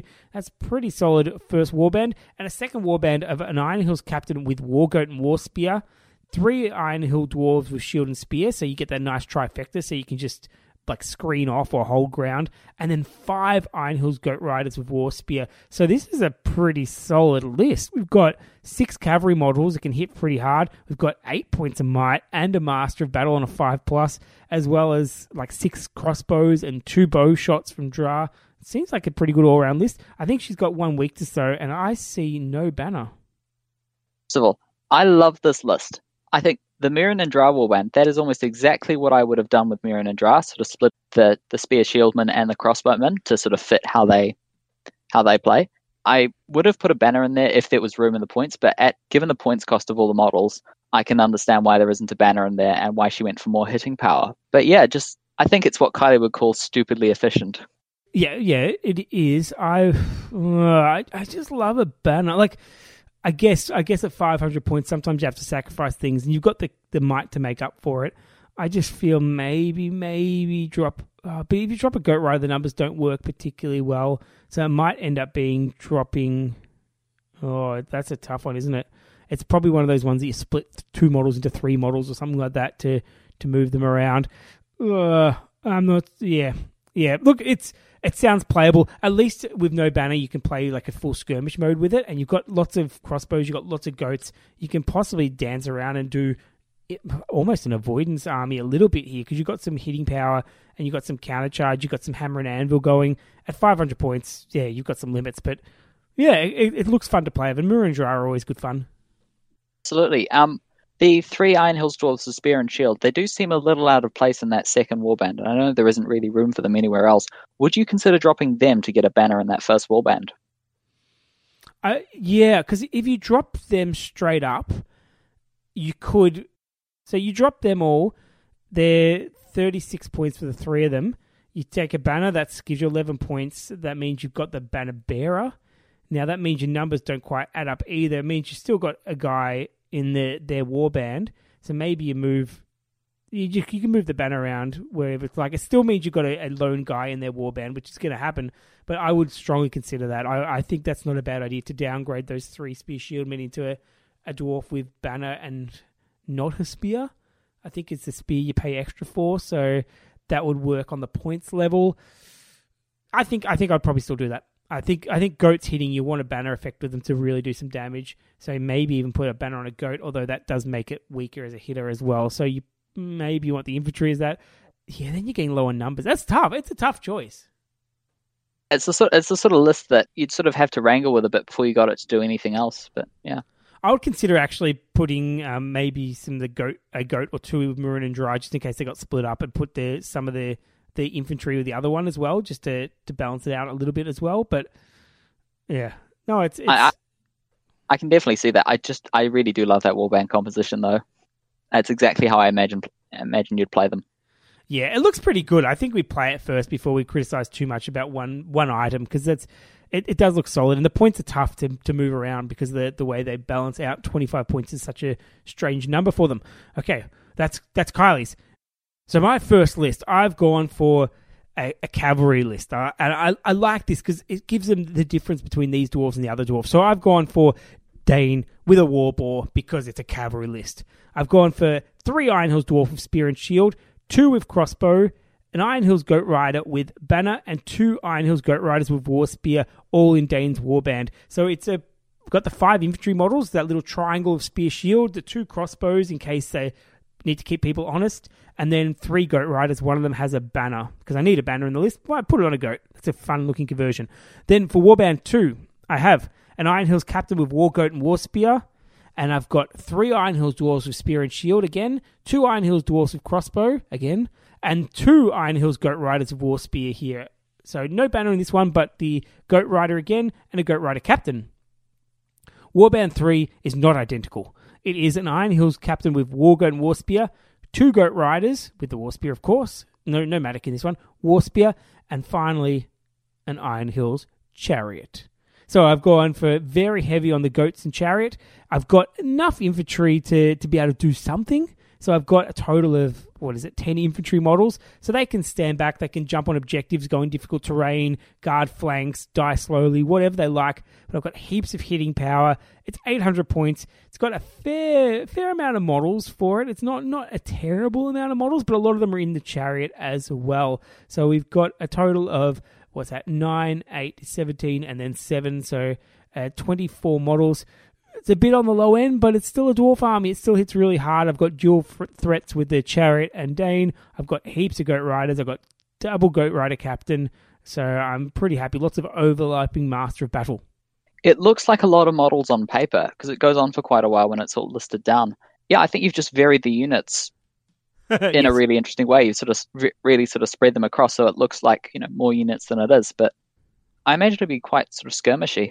It's one of these. It's all about the chariot, but it gives you a chariot move option because everything moves so fast that you can actually push hard in certain areas and then reset up your chariot. But you're right, it is skirmishy, and sometimes the chariot be used almost as an anchor, like just as a threat. So you get your goats in the right spot. 2 Goat Rider Captains and Dane and then a bunch of goats can take down a huge amount of things. So you're actually going and trying to isolate pockets of infantry and take them out with that lot. So the chariot might actually be used to almost scare people into the goat traps. So I feel like you've got a bit of options in that way, not just my typical Iron Hills chariot tactic where the chariot stays still, the infantry line falls back, and then the chariot has fun, hopefully. It's interesting because a lot of the time I tend to write lists with the chariot as the center of the list, but what seems you've done here, you've sort of listed off all these things. I was like, oh, by the way, there's a chariot in there too. That's the thing. You do that as well in the list, so you put something that's really threatening right at the bottom, and you hope people get bored looking at your list. So there's nothing that threatening. Then you put the chariot down on the bottom. What? So, no, it doesn't. It just happened that way. I was thinking about it, and I've got another variation of this at 800 as well. So this is a cav version, and this is probably a more traditional Iron Hills cav version, based straight out of the scenario. So this one is 3 warbands.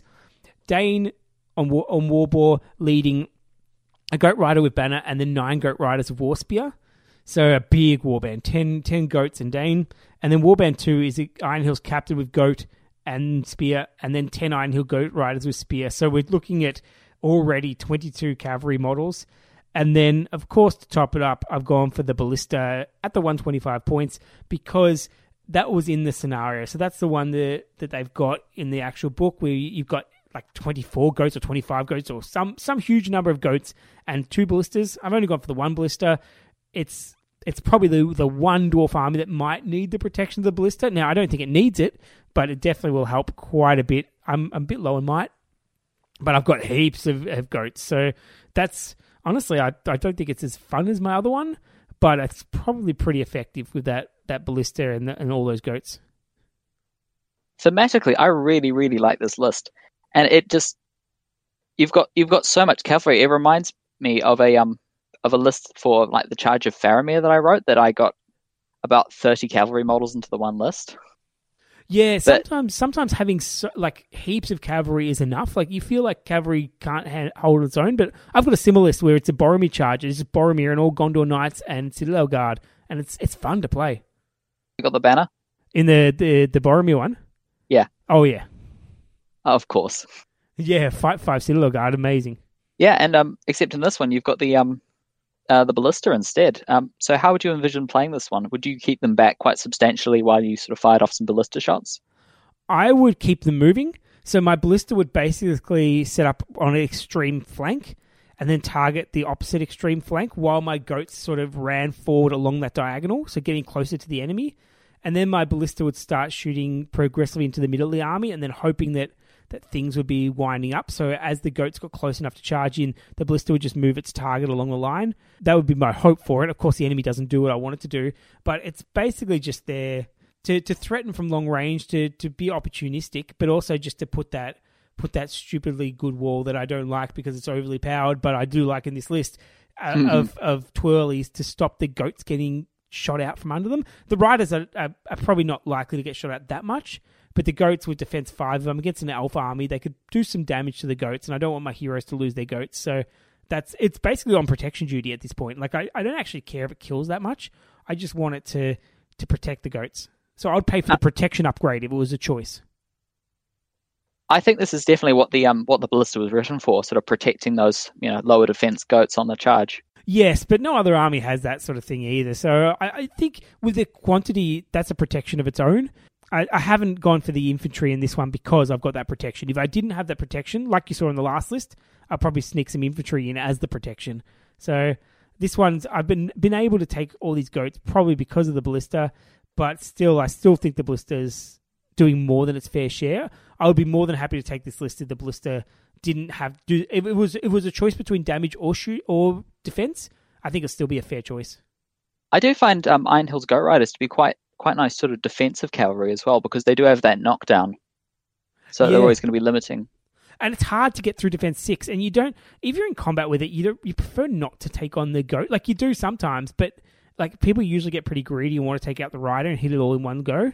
So they do that, and that means they botch a fair bit of the attacks and wounds against it. So I find that they survive reasonably well. I've never taken them on this mass. Like, I usually take about 6.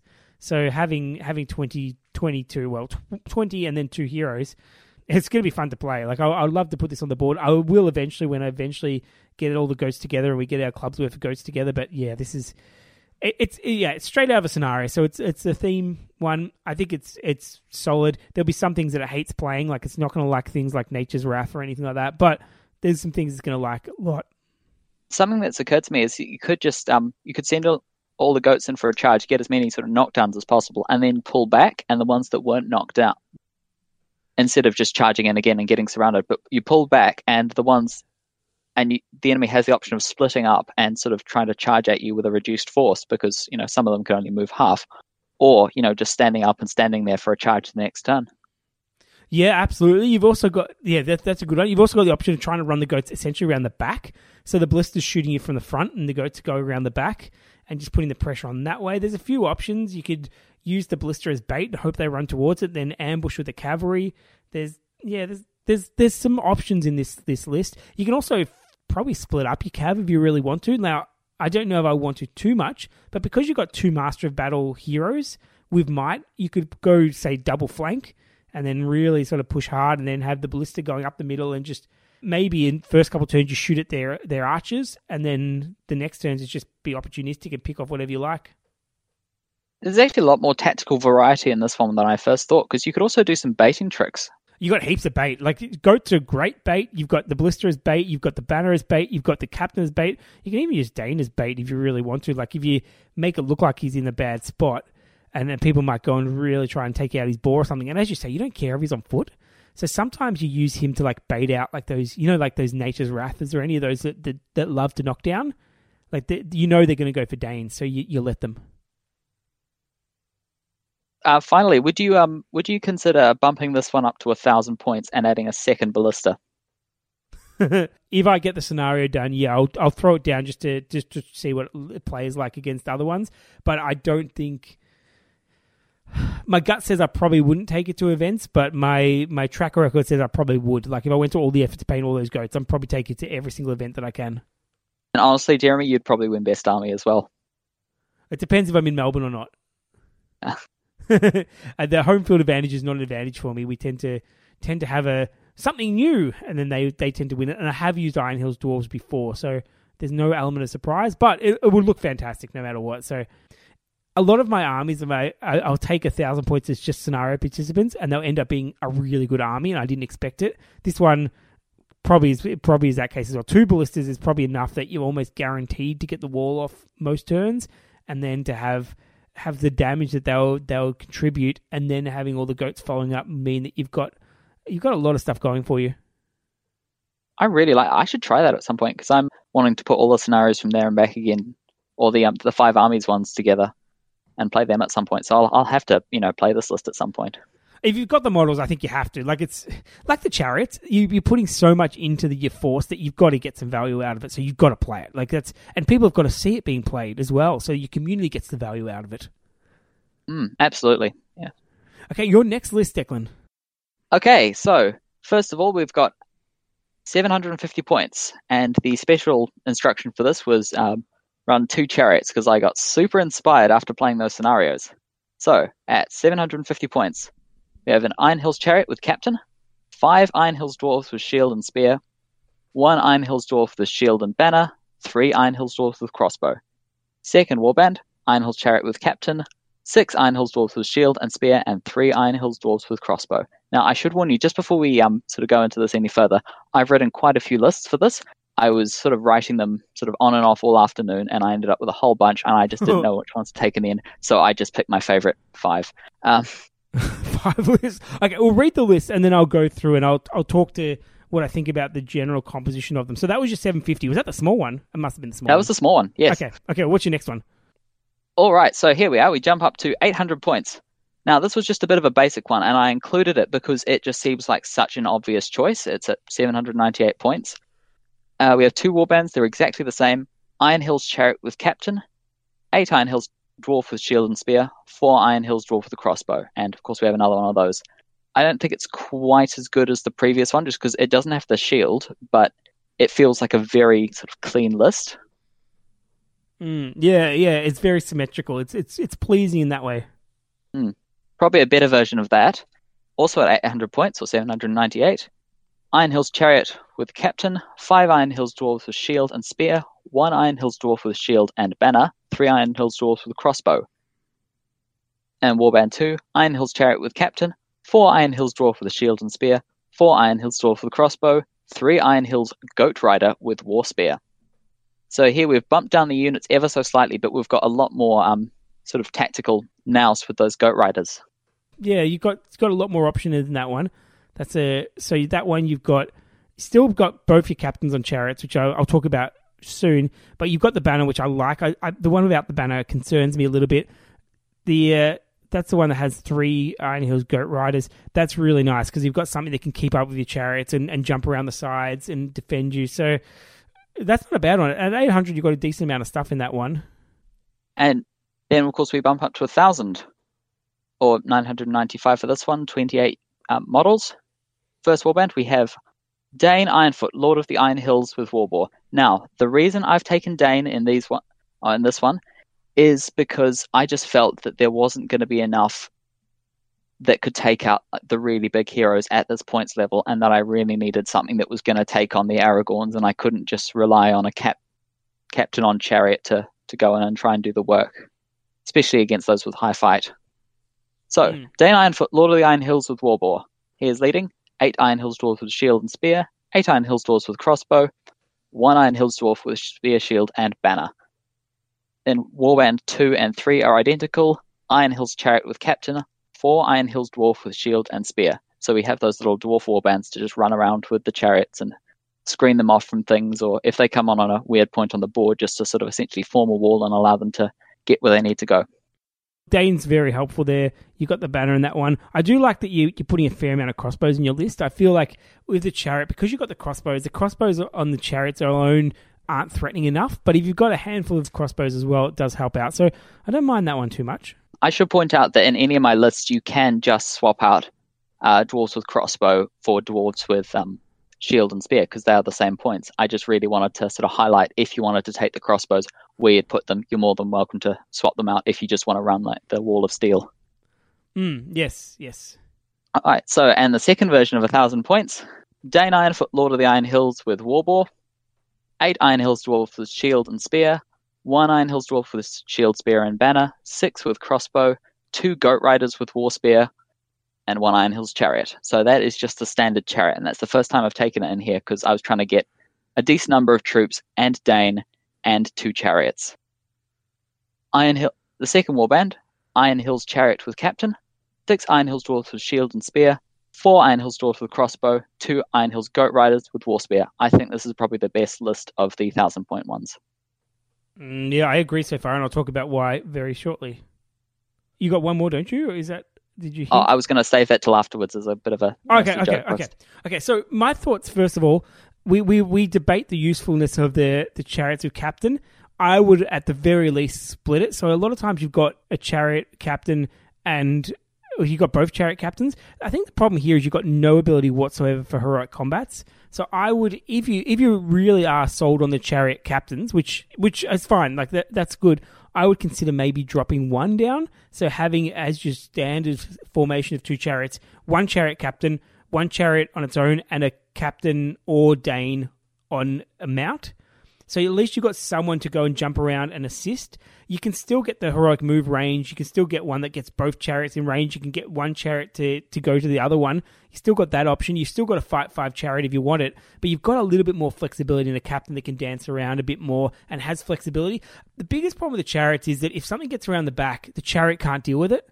So you need those really good guys, the goat riders or the infantry, or even better, your captains, to go deal with anything or stop them going around the back just by scaring them.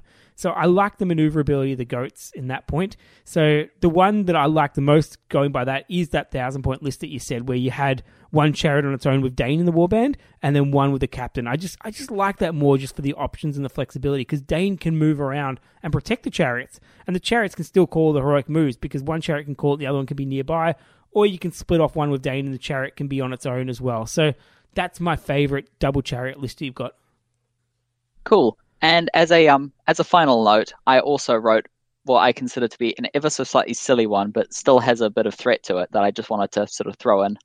So the leader, it's at 1,000 points again. The leader is an Iron Hills chariot with captain, with 4 Iron Hills dwarf with shield and spear, 1 Iron Hills dwarf with shield, spear, and banner, and 1 Iron Hills chariot. The next warband, Iron Hills chariot with captain, 4 Iron Hills dwarf with shield and spear, and another Iron Hills chariot. That makes 4 chariots at 1,000 points.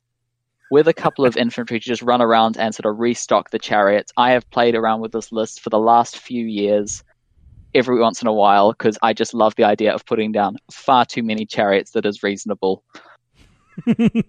Oh my god. Someone's going to go listen to this episode and go, that's the list for me. I want 4 chariots, and good on them for doing that. You are insane. Forge World, you are welcome. Oh yeah. Those jackpot for them. Yeah, that it's an all eggs in one basket, all eggs in the chariot basket. One, when it does work, it's going to be spectacular. The eggs, though. Yeah, but the eggs is just on the chariot charge. Like, yeah, you can split up. You can do 2 separate ones if you want, because you've got the might there. So you might do 2 flank double chariot charges on the flank, essentially.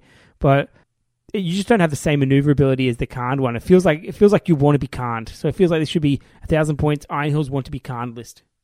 And you could probably do with this in Khaned with about like 650 or something like that, because they're much cheaper. Pretty much. Yeah, it feels like a Khan tactic. And look, when it works really well. I think the issue is that 8-inch movement is a little bit easier to get away from. Big bases are a little bit harder to maneuver, but it's like, unless they have some monsters or magic, it's going to be hard to crack, and they might take out a chariot, but then you've got so many others to go at them, and at this point, you might be able to use a chariot as a reserve and spin around and reposition and that sort of stuff, because you've got that pressure going so much. Or if you just wanted to stay back, that's between 4 and 24 crossbow shots a turn. Yeah. And that's such big bases that you can almost just walk across the field and sort of screen off quite a lot. Although I suppose you can't turn them on their side; they just have to sort of move forward. But they're still fairly imposing. You don't want to be getting at the side of them because then they can just turn and run you over. Yeah, I think you probably want to keep them close just to make sure that there's not many models that are getting behind them. So if you keep them close, so like less than a model's width between them, people can't get around through the side of you. So you're almost like protecting each other. Get together as a group and give it a try. That sounds like a good fun evening, if nothing else. I'll just have to find some more people in New Zealand that actually have chariots. Yeah, absolutely. Or when or get a few more myself. You do what you do. Okay, so let's do Kylie's second list. So she's only list one, which feels like a difference for this episode. We've been doing lots of lists. So hers is looks like an alliance. So she's got Dane on boar. She's got 13 dwarves with spear shield, 4 dwarves with crossbow, and a dwarf with shield and banner. So big wall there. Then the next one, it's Iron Hill's captain on Wargoat and Warspear, so she likes the Wargoat Warspear captain as well as I do. She's got the spear, shield, dwarves, and then more crossbows, 6 dwarves with crossbows. So she's got pretty much the real infantry one, but with a mounted captain instead. So not a foot captain, a mounted captain. So she's gone light on the goats on this one. But then as an alliance, she's added Radagast the Brown on horse with Sebastian. Oh, Sebastian's almost a gimme when you have Radagast because he's such a good one. So not the sleigh, but the horse. So they're slightly cheaper, not much, but slightly cheaper. But Radagast, but much more maneuverable. So casting some spells could be a good bonus to like be renewing guys. I think the key though is that Radagast Terror. So having a massive Terror bubble on these guys would be really quite scary if you had bad courage. This looks like a fairly strong list. Because she's definitely taken plenty of crossbows and just a good solid sort of infantry contingent, and then also having Radagast in there. And of course, he's so much scarier than he used to be. My time playing Iron Hills actually goes back a little bit further than the Forge World releases. Back in, must be 2015, I got my hands on some conversion kits and converted some Grimhammers into what were essentially Khazad Guard and Warriors of Erebor at the time, and ran them with the standard Thorin Oaken Shield and the old Dane Ironfoot profile. And then I dropped in Radagast the Brown on Great Eagle. And It was a fairly strong list. If I'm honest, that's what I would take. I would go for the Eagle. I would probably drop some of the dwarves in, and I know it's a few dwarves you have to drop for it, but having that maneuverability of an Eagle sounds really damn cool to me. Look, I like it. I like the Radagast the Brown as an alliance. I think that's a solid choice. I think the horse is an unusual choice, but it's a good choice for Radagast to get that maneuverability, because it's a mostly infantry list. If you're planning just to park him in the middle, that makes a lot of sense. He's got some useful spells. He can stop cavalry. He can transfix models, which is pretty handy. You got like a fair bit of crossbows, 10-ish crossbows. You got a shield wall. It's 800 points. It feels like almost a variation of your infantry ballista. Instead of the ballista, you've got a Radagast. If you want him sitting back with his Aura of Dismay sort of covering the whole battle line, one thing you can do is you can use Nature's Wrath just to knock down the front wall after they've failed to be able to charge you because you're terrifying. And then, of course, just go in, and which certainly makes up for not having cavalry in the list, apart from the heroes. Yeah, no, I think the Nature's Wrath would be really cool, but I think the Terror bubble, unless they're immune to Terror, I think that's going to be so useful, because having them break their lines just by not being able to charge things will be very useful, because then you can position and have some number superiority with your dwarves. Okay, so my last list. Let's move on to this one. This one, I'm going a little bit scenario based. So I've got a 750 army list. So in my first warband, I've got a full warband, Dane Ironfoot on boar with a dwarf with the full kit banner, so spear shield banner, 11 with spear shield and 6 with crossbow. So just a third of them crossbow, everyone else spear shield. It seems to be a bit of a theme we've had today. So that's a maxed out warband. Then in warband 2, so second warband, is Thranduil on elk with heavy armor. So that's the only 2 upgrades I've given him. So going for very much movie sort of based. And then he's got, maybe not so movie based, a Palace Guard banner with spear shield, 3 Palace Guard spear shields, so 4 Palace Guards, just for that really tasty fight, 6 and bodyguard. And then I've gone for 5 Mirkwood Elves with shield, 2 Mirkwood Elves with Glaive, because the Glaive's not that good anymore. It's a bit overpriced compared to some of the other stuff, but still it looks so cool, so I've gone for 2 of them. And then 6 Elf Bows, maxing out my bows, so 6 crossbows, 6 bows, 2 big hitter characters, Dane and Thranduil, both on a mount. So I've gone for that almost my variation of that scenario we talked about, the Clouds Burst. So a lot of models, actually. So we've got 18 in the first warband, 17 in the second warband, so 37 models at 750 is pretty good numbers for an elite army. Lots of infantry, not many cavalry, but the heroes can hit hard. Only 2 heroes, but lots of shooting. It looks like a solid army. Oh, and double banner. 2 banners, 1 banner for each. Basically double bodyguard banners as well.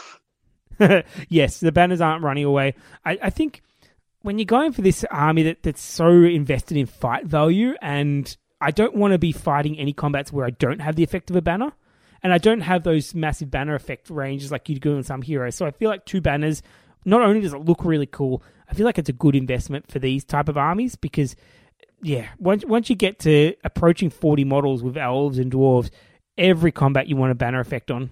I like the alliance you've chosen, partly because it's really, really thematic, and I love that, but also because they're lists that have, a single hero as the focal point of the list, and you've put both heroes in the same list and surrounded them with their guards. If you were playing against, either one of these lists expanded out to a full army, you'd be afraid of that character, and you'd be planning around and trying to take them down. Now there are 2 of them. This is getting out of hand. Now there are 2 of them. That's the plan, isn't it? Because people can pin one character or spell it or transfix it or whatever, but 2 is a much harder thing to do. So that's the idea. And you've got so much good, reliable infantry that you're going to be winning more than your fair share of combats with them.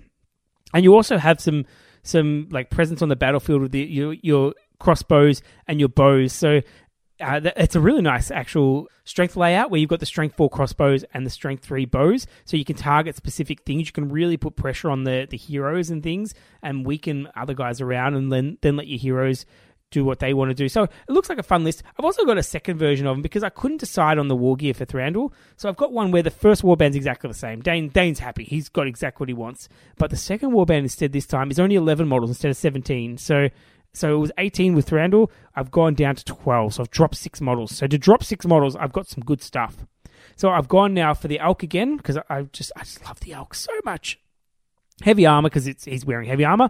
An additional Elven-made sword, so when he's on foot, suddenly he's just as big a hitter. He doesn't have the 2 attacks on foot. He's got 3 attacks base, plus extra for extra people. That's pretty handy. And then I've gone also for the Circlet of Kings, so I can drop the Terror Bubble. I can do Terror and a Nature's Wrath at some point, or whatever, the knockdown spell. So I've gone for real presence on the battlefield. This is all eggs in one basket, Thranduil. He's costing heaps of points. So his bodyguard's severely weakened. So it's gone for a Palace Guard with Banner Spear Shield, 3 Palace Guard with Spear Shield, 3 Palace Guard with just Shield, so 7 Palace Guard, and then 4 Mirkwood Elves with Bow to back it up. So I've dropped 6 models from that one. It's probably the numbers are closer to what you expect from an Elf Dwarf army, but I've got a lot more in Thranduil. And what I really like is that Circlet of King's Terror, and then the Elven-made sword that when he's on foot, he's still just as an effective hitter. You like this one. What was the points value again? These are 750. Okay, so they're both 750. Yeah. Would you consider maybe, we play a lot of 800 points in New Zealand. Would you consider maybe keeping the original and just bumping up the Thranduil's upgrades to get to the 800 points? Yeah, absolutely. Yep, and just maybe if I get some 5 points spare, just upgrading some of the Mirkwood Elves to Palace Guard. Yeah, absolutely. I think that would kind of be a best of both worlds with this one. But yeah, I really like it because in the last one you were kind of relying on Thranduil staying on his elk. Yes. And I figure as soon as people realize that he doesn't have that sword and he won't have the Blade Lord, he's not going to be that sort of big scary beast when he hits the floor. I think they're going to go for the elk. Yeah. But this one covers it really nicely. Yeah, you have to put a lot of protection into him to keep him on his elk, which you can do because you've got heaps of infantry to guard against things. You can keep him back and he's fast enough to come forward. But you're right, having more equipment and then like a bit of spell ability with that Terror and the Nature's Wrath or of Dismay. Oh no, or of Dismay, and I think it's Nature's Wrath. But those spells are really, really useful. You're right, the Elven-made sword is just like he's hard to deal with because then they don't know. Like sometimes they actually want to keep him on the elk, because they feel like he's not getting the extra bonuses when they surround. So you've got a choice there. So I like that one. And yeah, at 800 points, absolutely. I could also probably squeeze a couple cavalry models in as well, but there'll be some choices there as well. Taking the Elven sword, is there any circumstance in which you consider not taking the elk? Because in terms of attacks, it feels like he does get a lot more than when he's on foot, and he gets them consistently, whether he charges or not. Usually I don't take the circlet, so because it's you're building up your points quite a bit. I would consider him on foot with maybe I drop the armor, or maybe I keep the armor. I'm not sure about that. But yeah, the circlet and extra swords is not a bad foot option if you've got, say, in his list. So you've got lots of things to do if you don't want to do the elk. What I like the elk is it's a really good way to lead the Mirkwood cavalry, so I usually have that combination going. So, but yeah, I could consider, especially if you're forking out, it's pretty costly for the swords. So having him on foot with the swords is fine, especially if you're going one of those like Mirkwood Ranger-based armies where it's a lot more shooting-based, then on foot's fine. Would you consider taking any of those Mirkwood cavalry in the list? we're moving to our Mirkwood segments and quite a bit. Yeah, absolutely, I would consider that. Yeah, would do. The problem as well with the first one, you're right, the Fight 6 instead of Fight 7 is a big difference, but then you've got Fight 6 Guard as well, so I do like the swords. The reason I ask is that the list almost looks like it's fairly central with the Iron Hills, and then the elves kind of sort of move on the flanks and sort of move around there and keep skirmishing and things. Oh, I see what you're saying. So you don't really have too much to sort of leave to go and grab objectives, and I think the Palace Guard are really useful there, but then you're sort of losing them from your lines. Yeah, the other way you could go is go real heavy on Thranduil, just leading a bunch of the knights. So maybe a couple foot guys, but there, yeah, you could definitely do that. That would be probably a better composition because you've got more flexibility. Maybe some goats on the good side, maybe some the Mirkwood cavalry. There, you've got some options. Yeah, I feel like the 750 is a bare bones version of it. I feel like, yeah, once you get to 800, you've got some room to maneuver a little bit. I do really like the idea of getting the sword back there. So not having the sword, I might even, on the normal list, just drop that. Even if I'm not going for the circlet, drop 3 elves for it or whatever it costs me, 2 elves, just to get that extra attack and fight 7 is pretty nice, even if I don't get it on foot. I do find 750 does feel like a more elegant points value than 800. I don't know if it's just like the shape of the numbers; they're quite rounded, but it does feel a little bit bloated. To when you start putting things in there, it just feels like you're really sort of adding on to what you've already got. The lower the points, the more choices you have. So sometimes there's a real attraction to bring it down by 50 points, by 50 points, by 50 points, and see what disappears and what stays, what you actually need. So there's some interesting process there as well. I know that 750 has become a bit more popular here than 800. 800 used to be the go-to, but 750 just gives you a couple more choices, which people like. I'd like to see some New Zealand events go to that, because I think that could be a lot of fun. It would just really sort of challenge people. Because I know in the past we have had sort of things where people have run a 750 tournament and they've had people actually ask them, can you bump this up to 800? Oh, boo, don't do that. Yeah, I know. No, because you want the choices, and if people are saying that they can't fit everything in, that's probably good, because it changes what's happening, the play styles and what's going on in the local area, and sometimes it gives other armies time to shine as well, which can be pretty useful. Definitely, yeah. Yeah, oh, that was fun. That was a lot of lists, but some good lists, and surprisingly a lot because of the Iron Hill setup. We focused heavily on the chariot and the ballista a bit, because that's what's special to this list. And Dane as well, of course. But it's a good, fun list, and I hope that the listeners who play Iron Hills thought we were fair about it, not too harsh on them. Well, I think we were pretty harsh on some of the equipment, but we are both Iron Hills players, and we both like them a lot, so we couldn't be that bad. I'm sure it was a decent episode. So thank you again, Declan. It was great to talk to you again. Hopefully this episode is released nice and quickly, and the listeners have lots to listen to and are inspired to come up with an Iron Hills army.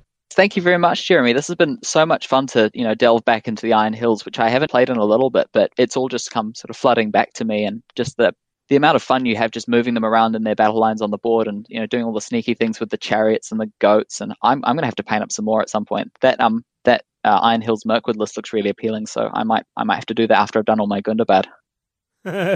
You're trapped. This is the secret of the Green Dragon, isn't it? To make the listeners want to, and the host as well, want to go and make new army lists. So I'm excited as well. I'm working on the Azog Legion still from the last time we recorded, but I have the dwarves sitting there, and I've got some actual ones with Maddox and my captain on goats, so I want to get them done, and then maybe reward myself with some more goats or some other stuff there as well, or maybe my ballista, and away we go. So yeah, that was really good. So as with Iron Hills, as with all other armies, please remember, traps win games. Thank you for listening to the Green Dragon Podcast. The Green Dragon Podcast discusses tabletop wargaming using the Middle-earth strategy battle game rules by Games Workshop. We have no affiliation with Games Workshop, Warner Brothers, New Line, Tolkien Enterprise, or anyone else involved in Tolkien's universe. We're on our own. Thank you to our patrons for your support. You can become a patron at www.patreon.com/thegreendragonpodcast.